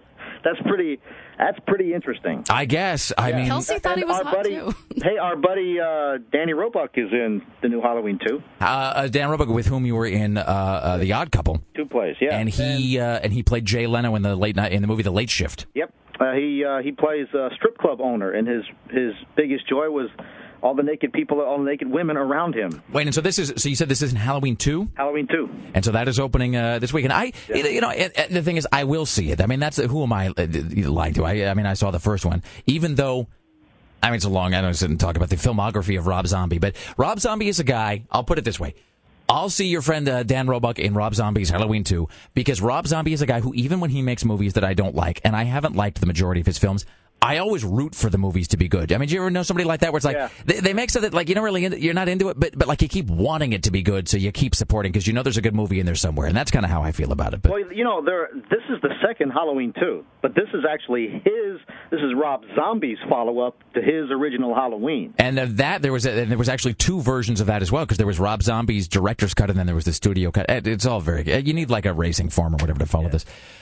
There's no non-creepy way to talk about this guy in California, this nutcase. So, just for anybody who hasn't heard this, the broad strokes are, if I'm correct, that a girl got snatched from in front of her house in 1991 and was, the family, they always say they keep up hope, but at a certain point you got to figure that they think the worst has probably happened and they're not going to see her again. And then she just turns up yesterday, right? Yeah, but the strange turn of events that had that turn up was, that's the bizarre part, is this Philip Garrido went on to the campus of UC Berkeley with two little girls, 11 and 15, asking for permission to distribute flyers and talk to students on campus. Well, the campus police officer thought his interaction with these two young girls was kind of suspicious. And whenever you go on a campus and request to contact students, you have to go through a background check. She had a background check done on him. Turns out he's a paroled sex offender. This police officer on campus called the state parole office, who got a hold of his parole officer. His parole officer said, Philly, you got to come in. We got to talk about this. He goes in with his wife, Nancy, these two young girls, and a 29-year-old woman he's calling Alyssa. The parole officer said, in all the years I've been coming to your house, Phil, I've never seen these other people. So I'm going to send the cops over to your house. The cops went over there. They're looking around. Some cop in the back along this big fence with all the shrubbery and the dishwasher and the garbage cans sees a little piece of tarp, pulls a tarp back, finds a hidden part of this backyard with a couple of sheds and some tents. And as the parole officer continues the interview at the parole office, finds out this Alyssa is really J.C. Dugard, who's been missing for 18 years. Wow. So this whole crazy turn of events comes up with this girl who's been missing. Meanwhile, the poor stepfather who saw this abduction tried to chase after this car in 1991 on a mountain bike. It didn't get a license number. Was a suspect for a long time. The marriage broke up. You're right. They thought the worst. They were just hoping at some point to recover a body for some sort of closure. And then here this happens. I cannot imagine how screwed up this girl is right now. Oh, I mean, I can't. Well, and so just like this whack job in Austria last year. Right. So the guy has her and fathered those two young girls. He fathered those two young girls with JC, who, if you do the math, was only 14 when she had the first. And of course, these these two kids that he had with his girly kid, they've never been to school. They've never been to a doctor. They've never been out of the backyard, right? I mean, more or less. So even though the undersheriff yesterday said they are all in relatively good health, come on, living in a backyard for 18 years, relatively good health. I mean, I suppose they're a relative in the sense that they're alive as opposed to the alternative, I guess. But I mean, beyond that, it's just got to be. As you said, I can't even imagine. There's just not enough therapy in the world for that. And you got to figure that this guy, I mean, just from what we've seen, I saw his blog, he had a bunch of just insane, just religious, but not even religious, just like crazy X-Files religion rantings. And you got to figure he's just like mental to the power of 10. But what's up with the wife? I mean, that's the weird thing too. Not only was she involved in the abduction, she was in the car. That's so she allowed creepy. all this to happen. Because the dad who saw the daughter abducted, and I can't even. I mean, I don't mean to be Johnny the buzzkill, but I mean, there's just no way to talk about this without just talking about it. I can't even imagine. You're a dad and you see that happen, and then you can't do anything about it. But the dad said that he saw two people. Right. Take the girl, and I guess you immediately think, well, it's two guys, because that's just the way you think. I guess that's what I thought. But it's the wife who's there, and you got to ask yourself, well, what the hell is going on with that couple? And how do those two people meet, and how do they come to that fork in the road? And are you ever going to find out, because the guy's so obviously just whacked out of his brain? If you take a look at where they lived on Google Maps, you can actually see that hidden part of the backyard. You can understand why you're not able to see it. Even the sheriff said, unless you found this little piece of tarp and pulled it back, there's no way you'd see it. And this shed in which JC was kept was soundproof. You could only open it from the outside. The neighbors didn't hear anything. I can't believe that. I can hear my next door neighbor take a draw on a cigarette, for Christ's sake. That's how close we are. But apparently, no one heard any of this weirdness, including children being born on the property. Whatever. It's just strange to me, but this is a movie waiting to happen. Somebody in Hollywood's probably trying to option this right now. I mean, as we speak. I mean, at this very moment. All right. I guess there is some good news, though. I mean, she was found alive, and maybe there can be this healing going on, and maybe they can all get back together, and all this forgiveness between the stepfather and the mother, and all. Who knows? Maybe that can all happen, But the bottom line is, anything that happens in the dark, baby's coming to the light at some point. Well, that's the truer words were never spoken. All right. On that note, big plans for your weekend, sir. Drinking heavily, sir. Good for you. Excellent. You drink for all of us today, Jim Roop. I got to go out to the fire. As soon as that's done, I'm going to start. All right, my friend. Have a fantastic weekend. We'll talk to you next week. You betcha. All right, have a good one. There you go. That's Jim Roop, ladies and gentlemen. Jim Roop is every man. All right, straight ahead, we'll talk to Tim Riley at the news desk, and we'll find out what bit of good fortune has fallen into the life of Greg Nibbler. Hint, he's going to be on Leverage. The Rick Emerson Show continues next. We are live from beautiful downtown Portland. Stay right there. This is the Rick Emerson Show on Rock 101 KUFO. The Rick Emerson Show returns. Why am I an alcoholic? I haven't an effing clue. This is Rock 101 KUFO.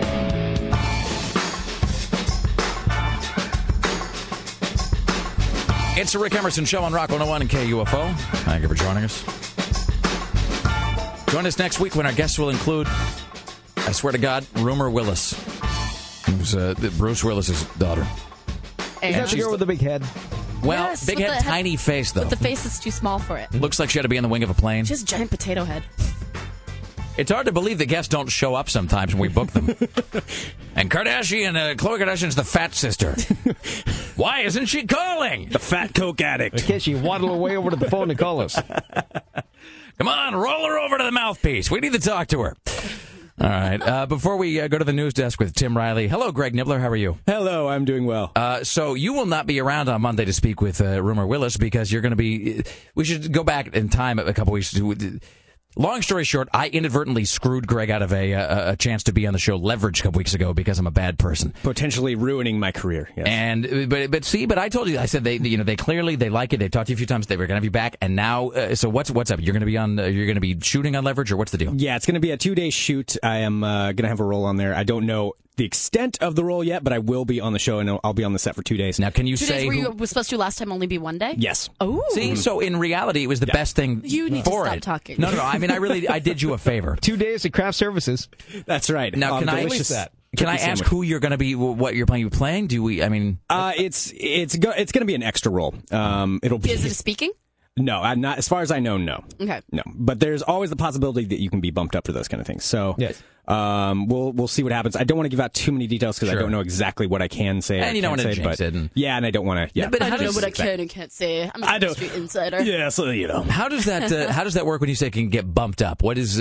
Well, if you're on set, sometimes they like the way you look, or somebody else doesn't show that has a speaking role, or they want to add something in. They can say say this. Now, is it true that you get paid more automatically if you speak? Yes. Yes. I've always heard that, but I didn't know if that was actually because I've never really done any actual acting or anything. So, if you have a speaking role, it's definitely a lot more. Have you been in anything that we could see? Because Tim, of course, has a long filmography that we have poured over relentlessly. Have you been in stuff? Yes, I have been, although not a whole lot of national movies or television. What's the biggest thing you've been in? Biggest thing? Well, I've done regional commercials. I've done a lot of independent movies that I don't even know where all those are right now. Have you done a commercial for anything we would know?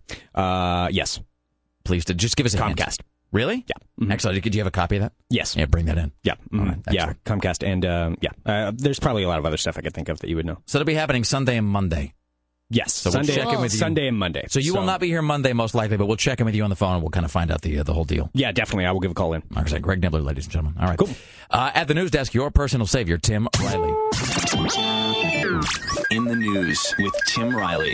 Good morning, everyone, from KUFO News Center in downtown Portland, 848. It's going to be in the upper 70s today, but we're going to have showers, and then it's going to warm up during the weekend. Well, we just learned that within an hour, the L.A. Coroner's Office will release the cause of Michael Jackson's death. They will not release the autopsy results, though. They'll learn that. We will learn that the coroner believes what killed Michael Jackson. Was it a homicide? Death at the hands of another person? So, but they're not going to release the full autopsy results. This is just the official. Now, I thought we already knew that it was a homicide.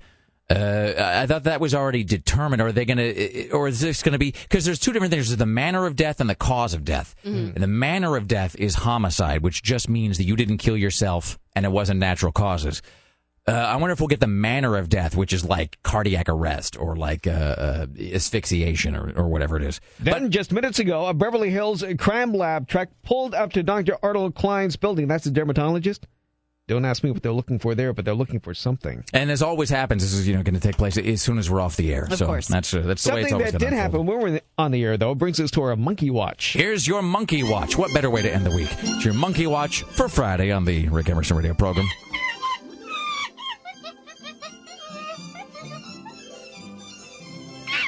American Pie actor Jason Biggs is attacked by a Gibraltar ape. He had to cut short his holiday in Europe after being attacked by one of Gibraltar's famous monkeys.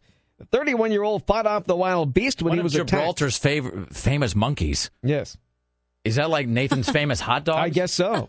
I'm not familiar with everything on Gibraltar. Famous monkeys. Exactly. He was attacked while sightseeing in the British colony. He was visiting the disputed territory at the foot of Spain with a friend. And American Pie co-star Eddie Kane Thomas, when the pair came face-to-face with one of Gibraltar's famous monkeys. They decided to go on a trip to celebrate the 10th anniversary of American Pie. Hiking in the woods when the monkey suddenly leapt on Jason from a tree and tried to bite his face off. Jackson's traveling companions managed to fend the beast off, and his face is intact. Thankfully, he wasn't seriously hurt, just shaken up a bit. Thank God Jason Biggs didn't ruin his features. That might hamper his movie career. Mm-hmm. He might not be. He might not be able to, to go on get those A-lister roles that he's been not humping pies with his face. What is the last movie Jason Biggs did? He was in a Woody Allen film, but I can't remember what it was. My Best Friend's Girl. Okay, but that was the thing. That My Best Friend's Girl with, I've already forgotten who else was in it. Dane Cook and Kate Hudson. Funny. It was terrible. I'm thinking of Employee of the Month, but that's Larry the Cable Guy. No, Dane Cook's an Employee of the Month. Oh, too. God, really? Is there a movie that stars both Larry the Cable Guy and Dane Cook? No, Larry the Cable Guy isn't in that. What's he in? I don't know. Larry the Cable Guy made a movie. It was like a Paul Blart kind of a thing. Does anyone care about it? I guess I don't think I've ever seen any. Boy, this is like my own personal backyard tent city of bad movies, because we started with Jason Biggs and we ended up on Larry the Cable Guy and Paul Blart Mall Cop. Jesus. All right, well, the point is, don't worry about it. Everything is fine. Jason Biggs, the pie humper, his features are intact. There's your Monkey Watch for... All right, let's do one more here, Tim, and then... We'll do one more, and then I'll reveal what I think our new Jackson Watch theme is going to be. Here's Tim Riley. A naked man hijacks a bus carrying students. He was angry and naked. He commandeered a school bus full of teenage students. This happened outside of Atlanta. Emerson, who's 23, darted toward the bus and hoisted himself through an open window. He took control of the bus as the freight driver ran to the back of it. While the bus was moving, the man abandoned the steering wheel and walked toward the back of the bus. A student ran toward the steering wheel, prompting the man to fight the student. The unmanned bus continued until it left the roadway and crashed. The students were all teenagers, thankfully, so they were all pretty resilient, even though it cracked into a wall. Students running from the bus, yelling, "Help, help, help. Somebody hijacked the bus." Wait a minute, so the nude guy got on the bus how? He climbed through a window. Oh, the bus, was he in a tree? Maybe he's one of the Gibraltar apes. I don't know. It didn't specify. I mean, the school bus is pretty high off the ground, and those windows don't go all the way down. Maybe The he school got bus into the windows. emergency exit. Mm-hmm. Oh, that's possible, I guess. I always wanted to pull that emergency lever when I was a kid, too, and it seemed like something really, really earth-shattering would happen if I did. It's like when I'm on an airplane, and they're talking about the emergency never flying exit. with you again. Are you really thinking that you want to open the door? But you can't do it in midair anyway. I mean, but when they say, like, your emergency exits are fore and aft, and you press on the... I always have to fight off the urge. It's like, well, let me ask you Are you this. one of those guys that stands on the edge of a cliff and thinks about jumping? Just to see what it would be like? Not because you're suicidal. Yes, a little bit. Me too. I think on it, and then I have to, get away from to back away. Me because too. I'm afraid that I'm afraid that I'm going to do it. That the lizard part of my brain goes, do it! Wouldn't it be cool? Come on, it'd be kind of neat. Exactly. Oh. Also, here's the other thing. Like on the subway, I always think about pulling that red lever that stops the Did I the tell you cord. what I did on the subway when I was in New York? No. I crossed cars while the subway was going like 100 miles You're an hour. effing with me from one car to another. I crossed cars. I've always wanted to do it. I thought I was going to be a Darwin watch. We were like speeding. We were on the L going from Brooklyn to Manhattan. That terrifies Swung open me. the door, and I'm out in the middle of the subway, and there are these the two wind rushing by, brown parts that are just kind of, they don't connect, they're kind of rubbing against each other. So jumped out, onto one of the platforms, jumped onto the other one, and then opened the door on the other car. Oh, that's so creepy. It was so scary. Was it terrifying? It was terrifying and exhilarating. But afterward, did you have did you feel alive as you had never felt alive before? I always wanted to do that. That's one of the things I wanted to do in my life. I could check it off. It was scary as hell. I was afraid I was going to be a Darwin watch, but even if you failed, you would have done it. I would have done it. Jesus, it's creepy. Final thing for today. We won't have time to actually use this for anything because we're going to miss the Jackson reports. The autopsy, the coroner stuff's not going to come out. Listener Ian heard us lamenting the fact that our Jackson Watch theme didn't really work anymore. Wasn't appropriate. So I'm going to edit this down and maybe get a sort of a stylized version of this. But I think this may serve as our Jackson Watch theme beginning next week. We need to put like some sound bites in it too, like the put them in his mouth. It was delicious. Or like, I called it Jesus Juice or something, But so this may be our new Jackson Watch theme.